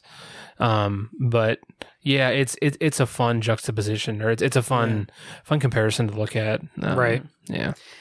Did one of the Pierce Brosnan ones, was Halle Berry in it? Yeah, okay. That was the last one. Okay, and called Die Another Day. Yeah, and her character, I might be getting this wrong, but isn't like her character named Christmas or something? And then no, I don't remember. Her, that was a different Pierce Brosnan. That was a different Pierce Brosnan one. That was what's her name? Denise Richards? Maybe. But Halle Berry's name was Jinx. Jinx. Okay. Yeah. Well, whoever played Christmas, I remember, like, I know that the, like, final line of the movie, or one of the lines of the movie is, like, after the sex scene, they're like, I thought Christmas only came once a year, or something like that. Oh, my God. Yep. That happened. Yeah. Wow. Yeah. So. Jeez. Fun stuff. Yeah.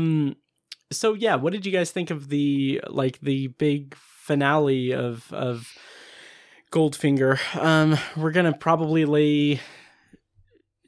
well, we can be vague about it. We don't need to go into spoilers or anything, but I will say that the 007 thing on the timer, if I remember correctly, I think that it was completely coincidental.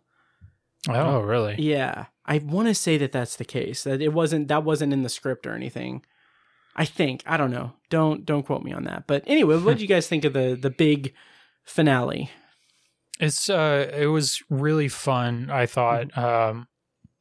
It's another thing that I picked up on while watching all of these back to back, is how the villain's plan isn't necessarily for like world domination. Yeah. It's more often just total chaos, pitting one superpower against the other. And I think this is one of the more interesting ways to go about that.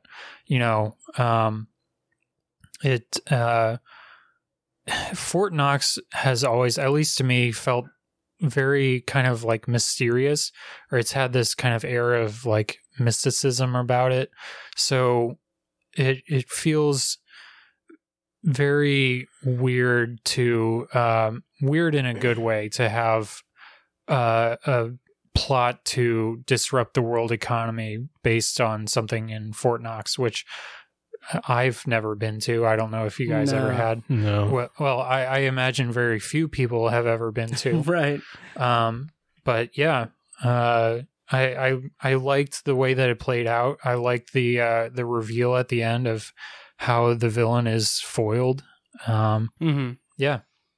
Yeah, I love this. I just love the set of Fort Knox, because it's again, it's a mysterious thing. Like, it's not, it's sort of, I guess, kind of elementary the way it's kind of laid out, because it's just like giant, huge vault doors and like 10-inch steel beams. Like it's like what an elementary school kid would draw Fort Knox to look like. Yes. I'm not saying it's not accurate, because who the hell knows, but it's still just, it's fun in that. It's fun in a Bond way. Yeah. I like that it's in America, like the movie, right? The final thing, but it also, where was it at in the beginning? Well, it was in Miami Beach at the beginning, but then where was that where they're driving?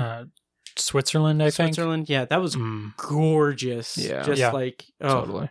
Yeah, it reminded me of a Gran Turismo game.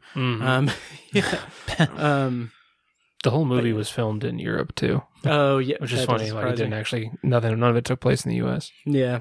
Yeah.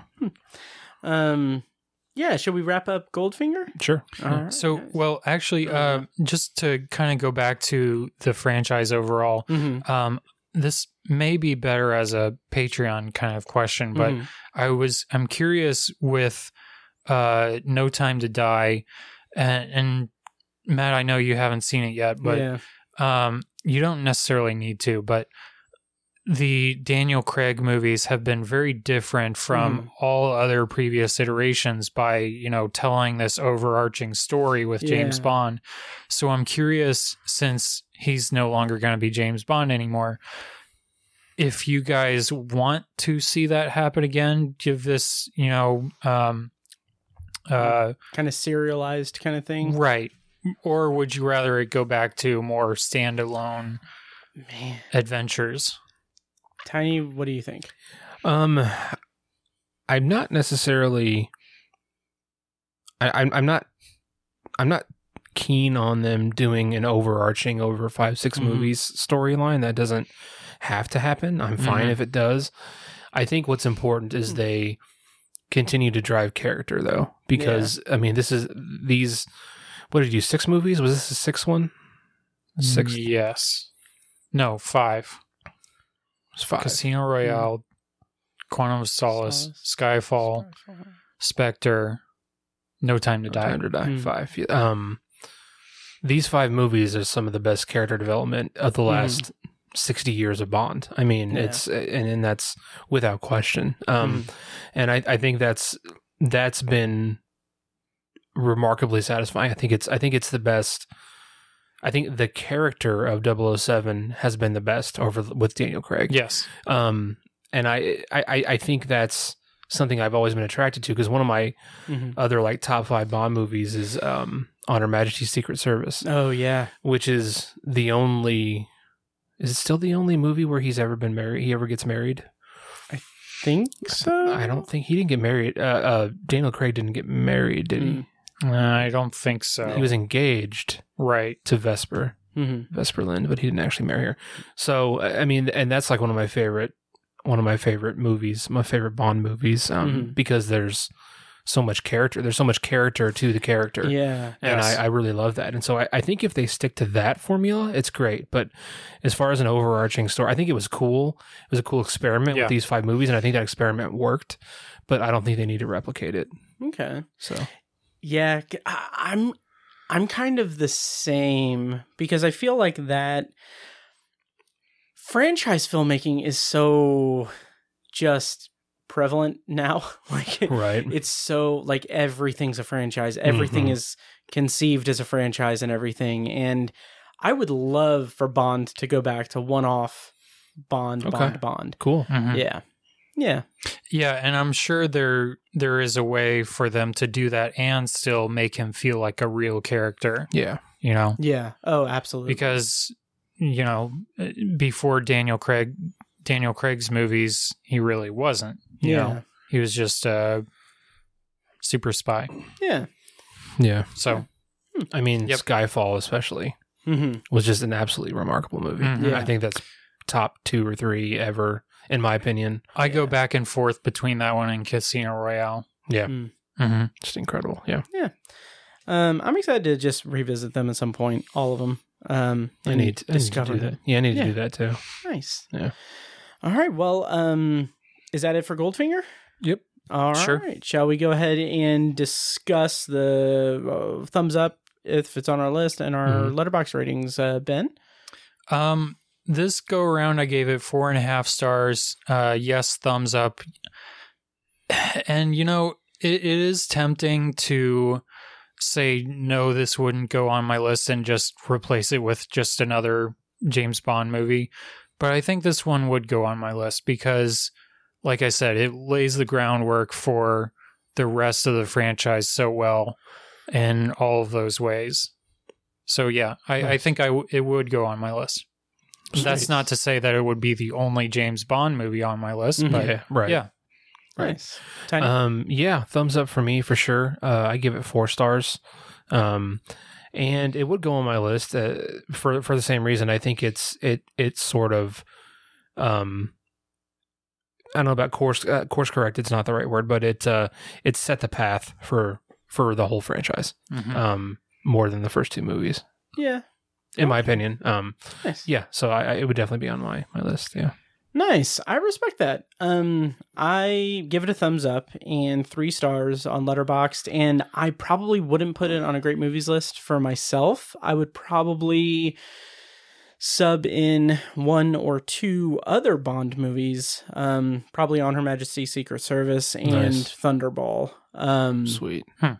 For me, but that's judging from watching those back in 2013, so who knows. But I did enjoy it. I thought it was good. It did the actor playing Goldfinger, if I'm not mistaken, was all of his dialogue dubbed over? Most of it. That sounds right. Okay. Because I vaguely remember a piece of trivia about that. But anyway.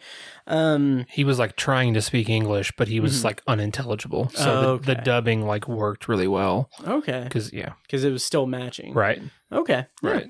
Yeah, it was good. It was solid. Yeah. Yeah. All right. Shall we move on to our final movie of the night? 1979's Alien. Let's do it. All right, and I'm going to play a clip from the trailer for Alien right now.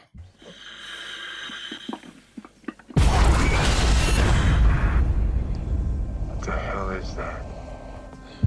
You still don't understand what you're dealing with, do you? Perfect organism. The emergency disrupt system is now activated. The ship will detonate in T-minus 10 seconds. Oh, God, it's moving right towards you. 8, 7, 6, 5, 4, 3, 2, 1.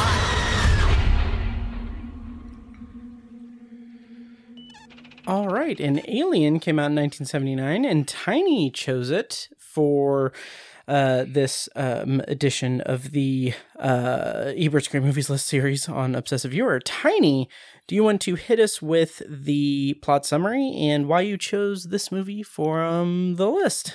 Yes, the plot summary for 1979's Alien.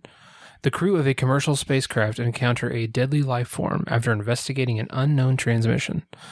I picked this. This is a top 20 favorite movie of mine. I love this movie. I think for me, this movie it sticks with me so much because of the imagery.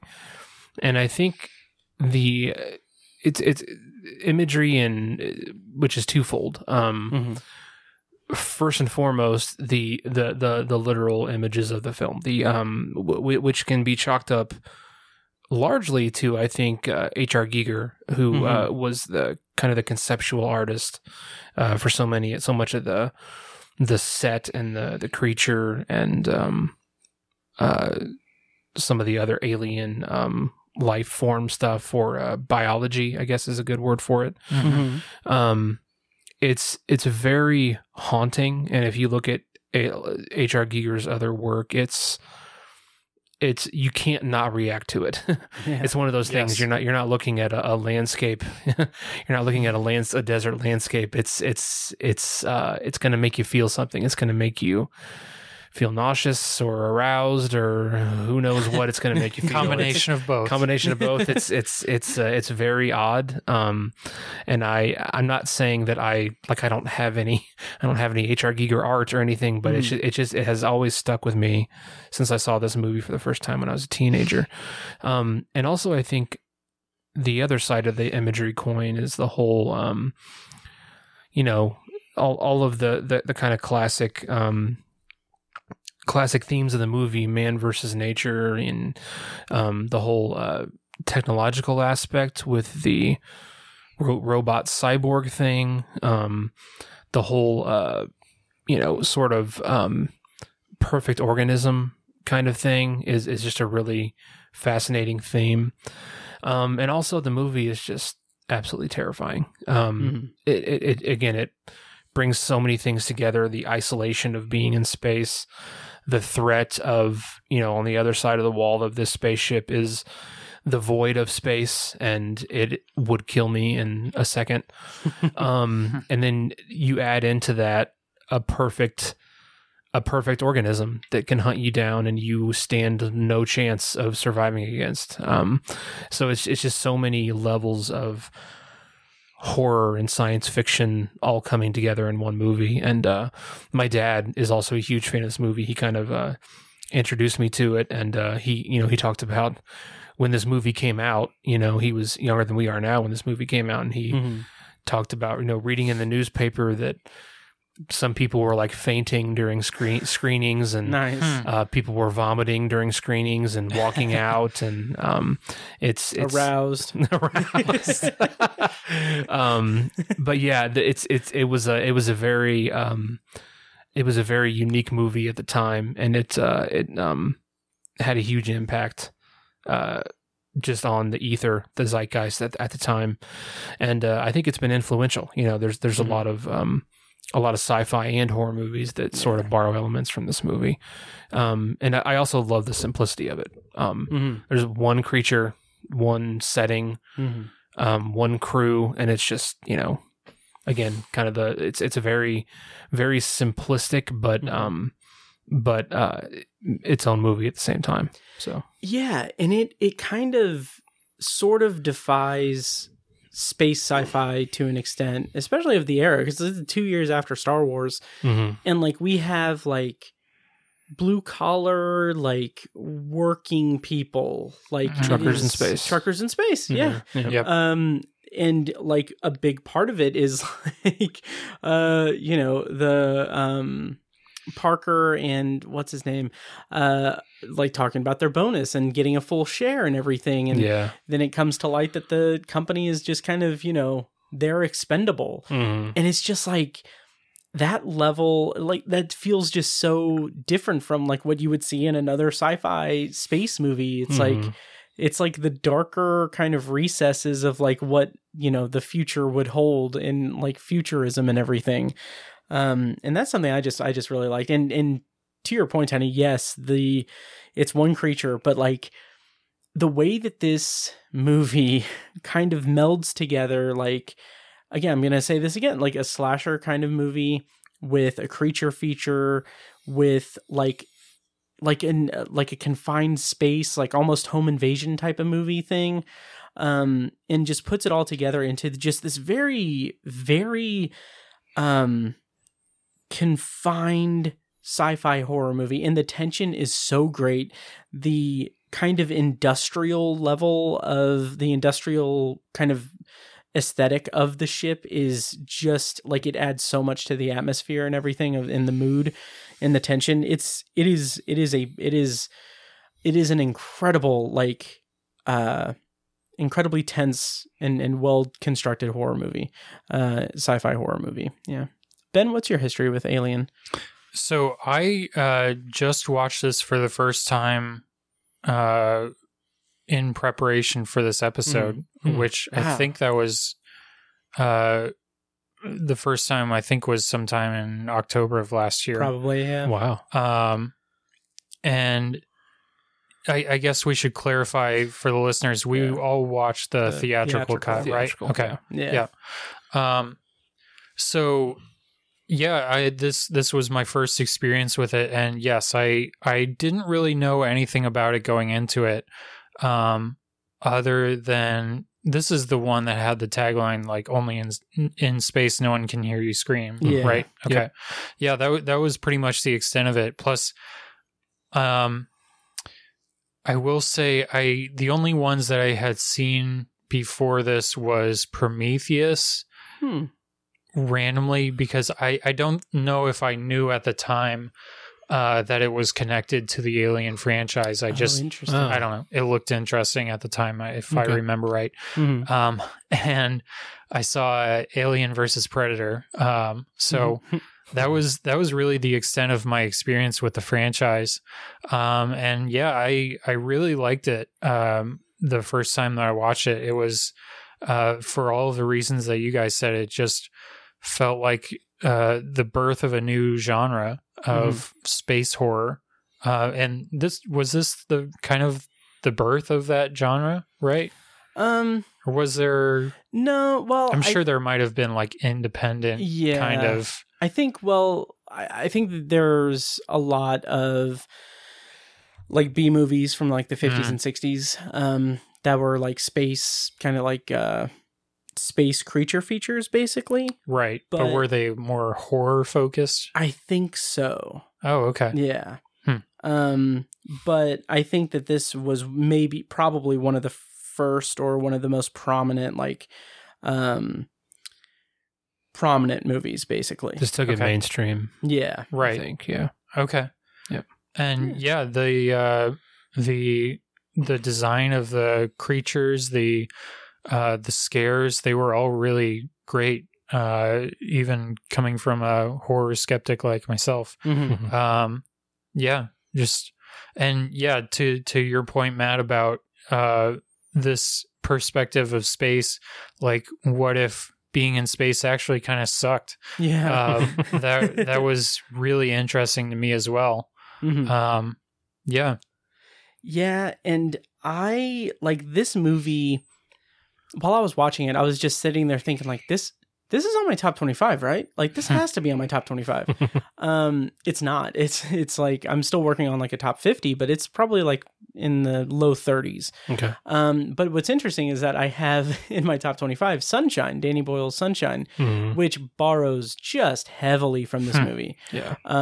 Like it is it is very much like wall-to-wall homage to Alien and other space movies. But yeah, just the tone and atmosphere of this movie is what gets me. And the kind of the way that the movie demonstrates like that it sucks to be in space kind of feel, but also the way that it's something that feels like really procedural to an extent, or like methodical, the way that they're like, okay, we have this problem on the ship. We need to isolate the problem. We need to get rid of the problem.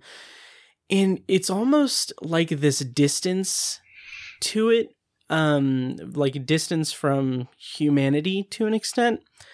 But it's just like, I don't know, like they're putting together, like they're formulating the idea of like, okay, we need to trap the alien and get rid of it. Like just the kind of methodology of that's really satisfying to me, in a kind of abstract sense.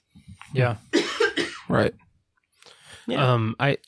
I think Ben mentioned that we all saw the theatrical. Mm-hmm. Since this was your first time, Ben, I'm guessing you've never seen the director's cut. Have you ever seen the director's cut, man? I have, but it's been since like 2013. Okay. I feel like actually, I think the first time that I watched it might have been the director's cut. Nice. Okay. Yeah. Okay. I much prefer it. I think it adds a lot to the movie. It has the harvesting scene, the right? cocooning, of Henry Dean Stanton and Tom Skerritt. Yeah, and then that just adds another level of. It's really disturbing. Yeah, how it's using them as a host and cocooning, or saving them for later like a spider would. Yeah, and that's I can't believe that wasn't in the theatrical. I know, because it's so effective. Yeah, and just especially when. I think Ripley, she like stumbles upon Tom Skerritt's character, and I can't remember. It's been too long since I've seen it. I think he tells her to kill him. I think so. And it's just like, dear God. Yes. Now that I think about it, I think I did watch the director's cut because I was waiting for that scene to happen in the theatrical cut, and it didn't come. Right. Yeah. So yeah. Right. It's kind of funny though, because if I remember right, like both of those cuts have almost the same runtime. Something like that. About, yeah, it's something like that. I will say that I don't know if this full Blu-ray set is still available. I was looking on Amazon, but it may have been like repackaged in a smaller set. But the Alien like quadrilogy Blu-ray set is like one of the best Blu-ray sets I've ever It's very seen. good. It's incredible. Yeah. Back in like 2013 I dove deep into it, or 2014 I think, and did a full review on the website for it. But nice. It's just amazing. Like so many good special features. Well, that leads me to my question. Which one would you guys say this is the best of the franchise? I would. Yeah, without question. Yeah. A lot of people lean towards Aliens. Yeah. Right. The Jim Cameron one, which is a good one, and it's good, but I love the simplicity of this one. I'm a big fan of when it comes to especially heavy genre movies like horror movies, less is more. Yeah. Right. Less is more. Yes. And I think the creature has like 8 minutes of screen time in this movie, and it is so goddamn effective. And in Jim Cameron's movie, which is a good movie, I think there's like 6 creatures. So it's insane, and which is fine. I'm not saying it's a bad thing. I'm just saying it takes away some of the allure and the horror of it. But then again, like Aliens is like a kind of flipping everything on its head too. Yeah. It's like it's almost like not even like a horror movie. It's a straight up like military action movie. Right. Yes. Which is interesting. Yeah. Yeah, I've seen a lot of love for Alien 3 and I don't understand that at all. I think that's just contrarian. Yeah, I honestly think so too. Yeah. It's not a good movie. No, it's not. Ben, have you aside from Prometheus, have you seen any of the other Alien movies? I saw Aliens. Okay. You already covered this, didn't you? Sorry. No, I don't think I did. Okay. Well, you said AVP. Right. Yeah. That before I watched Alien for the first time, yes, that was all that I had seen. So I've seen Aliens, and Prometheus, and I think that's it. I was fully planning on watching all of them, but just never got around to it. Yeah. This kind of tangent, but did either of you guys end up watching the Alien on Stage documentary from Heartland last year? I completely forgot about that. I really wish I would have. I didn't get around to it. It's really great. Yeah, it looks so good. I don't know if or where it's available right now, but if anyone is able to find it, I would definitely recommend it. Basically, this very small community theater troupe in England stages a very low budget Alien recreation on stage, and they end up actually going to like the West End and playing at this big theater. Oh wow. And it's like they do all the props themselves, but they basically do a remake of Alien as faithfully as they can. That's and it's awesome. It's really great. That's crazy. Highly recommend it. Nice. It's really interesting too that we did Psycho and now Alien, and both have like iconic like death scenes about midway through the movie. The chestburster scene, just like masterful, absolutely perfect. In my opinion, it's almost as iconic as the shower scene. I agree. I mean, I don't think anything could ever top the shower scene, but it's up there for me. Yeah. Yeah. And the filmmaker who did the documentary 7852 about the shower scene also did a documentary about Alien, which I didn't watch, but it's called Memory, the Origin of Alien, I think. I've heard mixed things about it, and honestly, that Blu-ray set is packed so much with special features and like feature-length documentaries about it. I don't think there's enough uncovered stuff about Alien that I haven't already seen. Yeah. But that's interesting if you want to check that out. Yeah. I'm kind of a big fan and a defender of this whole franchise because I think the first two movies are easily defendable.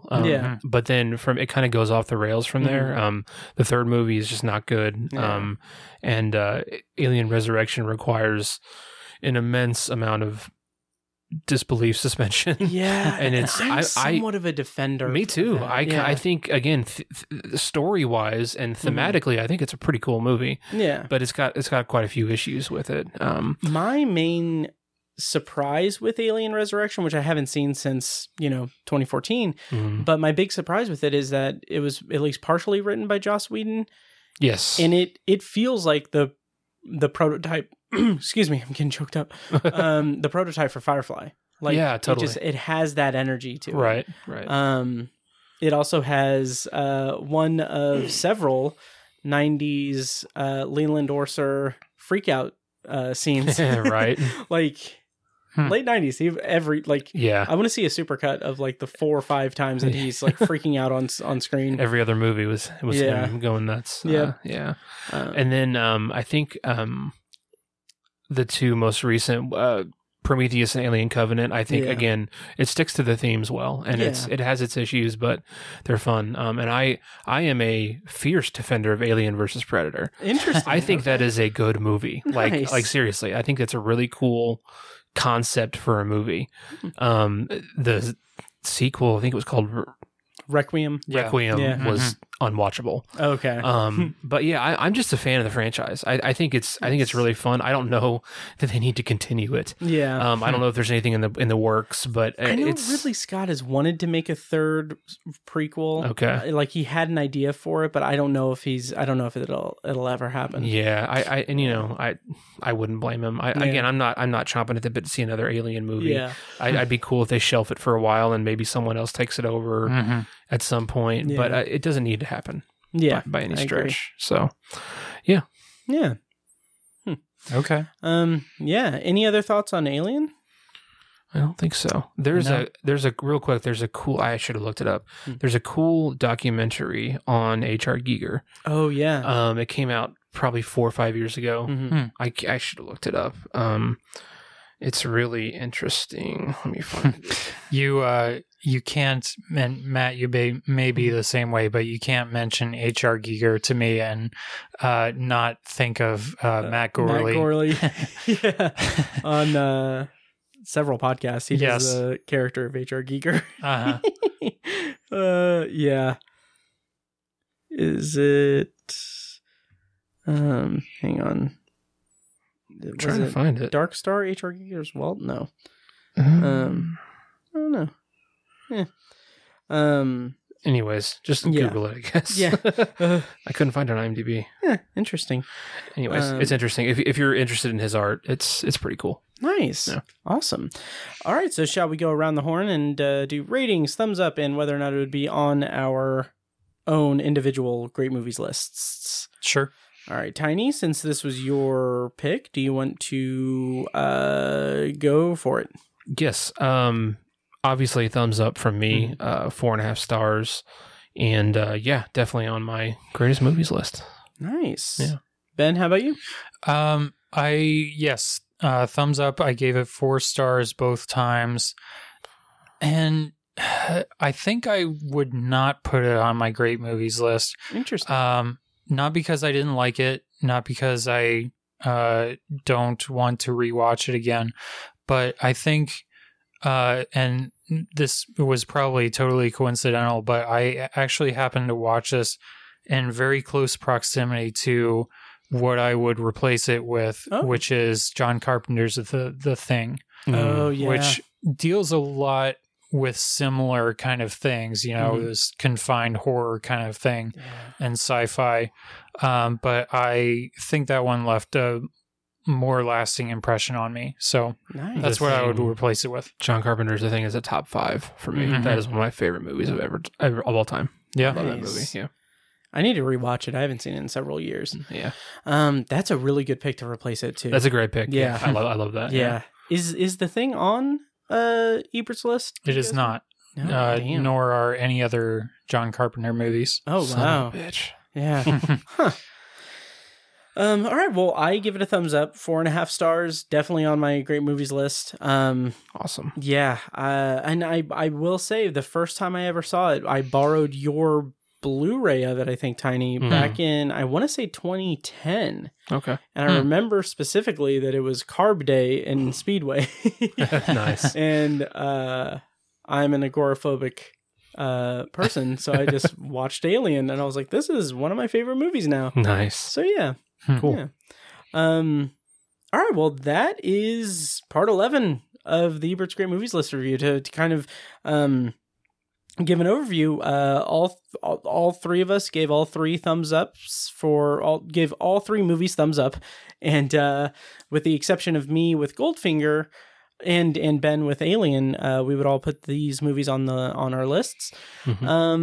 Yeah, so to kind of round us out, let's go ahead and do our picks for next time, which hopefully we'll get to the next installment sooner. Ideally, I would like to do it before I move. So we'll see how that all pans out. But how shall we do it? Do we have like an order that we go into? I don't think so. I don't think we do. Okay. Well, for funsies, let's just do chronological order from the movies. So from the movies from this one. So we'll go. Dang. We'll go in order. So I'll go first, and then Ben, and then Tiny. Okay.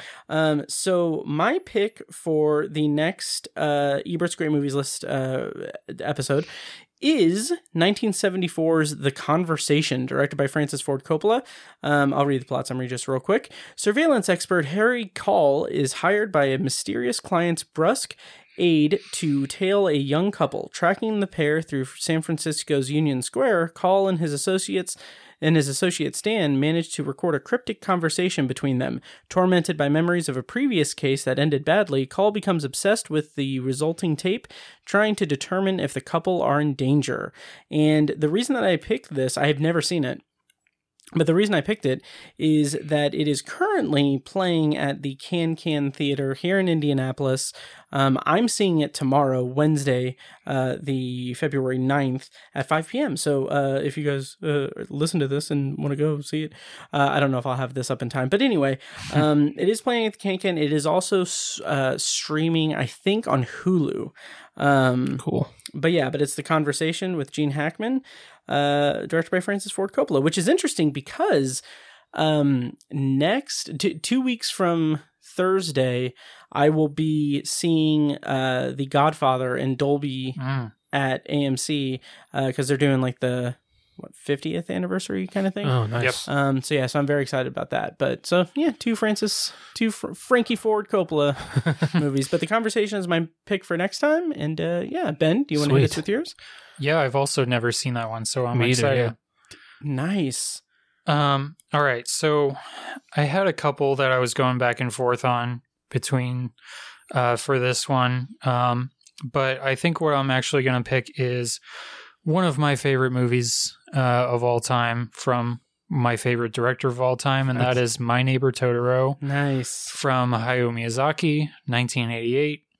Plot description: two sisters move to the country with their father in order to be closer to their hospitalized mother and discover the surrounding trees are inhabited by Totoros, magical spirits of the forest. When the youngest runs away from home, the older sister seeks help from the spirits to find her. Sweet. Nice. And of course, it's streaming on HBO Max. Correct. Along with all of Studio Ghibli stuff, basically. Sweet. Nice. Awesome. Cool. My choice, I made this completely on a whim. I've never seen it before, and so that I wanted to pick something I'd never seen. 1955's Rebel Without a Cause. Oh, nice. Yeah. Excellent. I don't think I've ever actually seen any James Dean movies before. Yeah. I don't think I have. So yeah, that's awesome. That's the only one I've seen. Okay. I've never seen it either. It's from Indiana. Yeah, that's right. Yeah. I believe I was supposed to see it in a film class at USI, and then I just didn't go to that class. So yeah. So that's awesome. So next time on the Ebert's Great Movies List review series section thing, Ebert's Great Movies List Part 12, we are going to cover, what year did, okay. We're going to cover Rebel Without a Cause, My Neighbor Totoro, and The Conversation. So look forward to that. And Rebel Without a Cause is streaming. Oh, HBO Max. HBO Max. Okay. Yeah. Nice. Awesome. Awesome. Well, you guys have your assignments, and let us know what you thought about these movies. And Ben, once again, why don't you go ahead and plug themoviestate.com and tell us some of the stuff that you have going up. Hopefully by the time this episode comes out, I'll have posted an interview with a documentary filmmaker about extreme skiing called La List.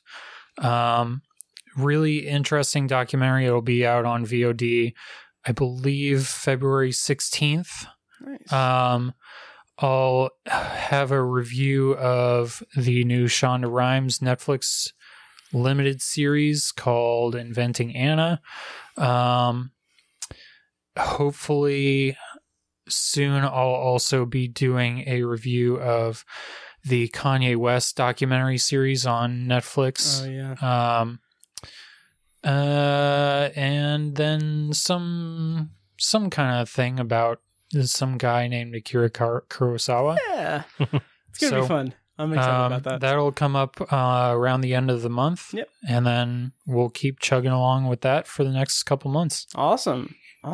Yeah. And yeah, next time on the podcast, I don't know what I don't know. Figure it out. But anyway, I guess that'll do it for this episode of The Obsessive Viewer. Thank you guys so much for joining me. Well, you still can in this apartment. But yeah, all right. Well, once again, check out Patreon. I've been doing a lot of stuff on Patreon, immediate movie reviews. I'm probably going to have an immediate car review of The Conversation. I'm also probably going to post a thing for Death on the Nile on there too. And then I have a ticket for that Blacklight movie on Thursday.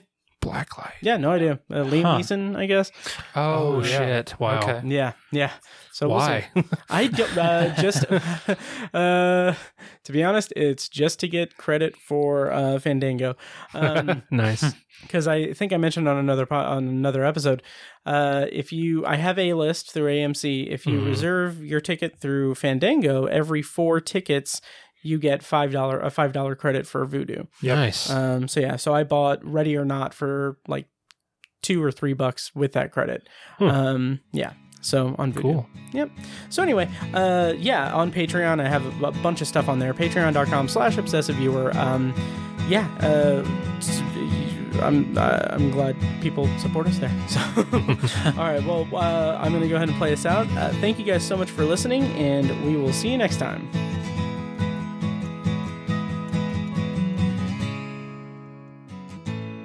And now, here's a short clip from our Patreon exclusive RSS feed. To hear the full clip and more exclusive Patreon content, go to patreon.com/obsessiveviewer and become a patron at the minimum rate of $1 per month. Thank you and enjoy.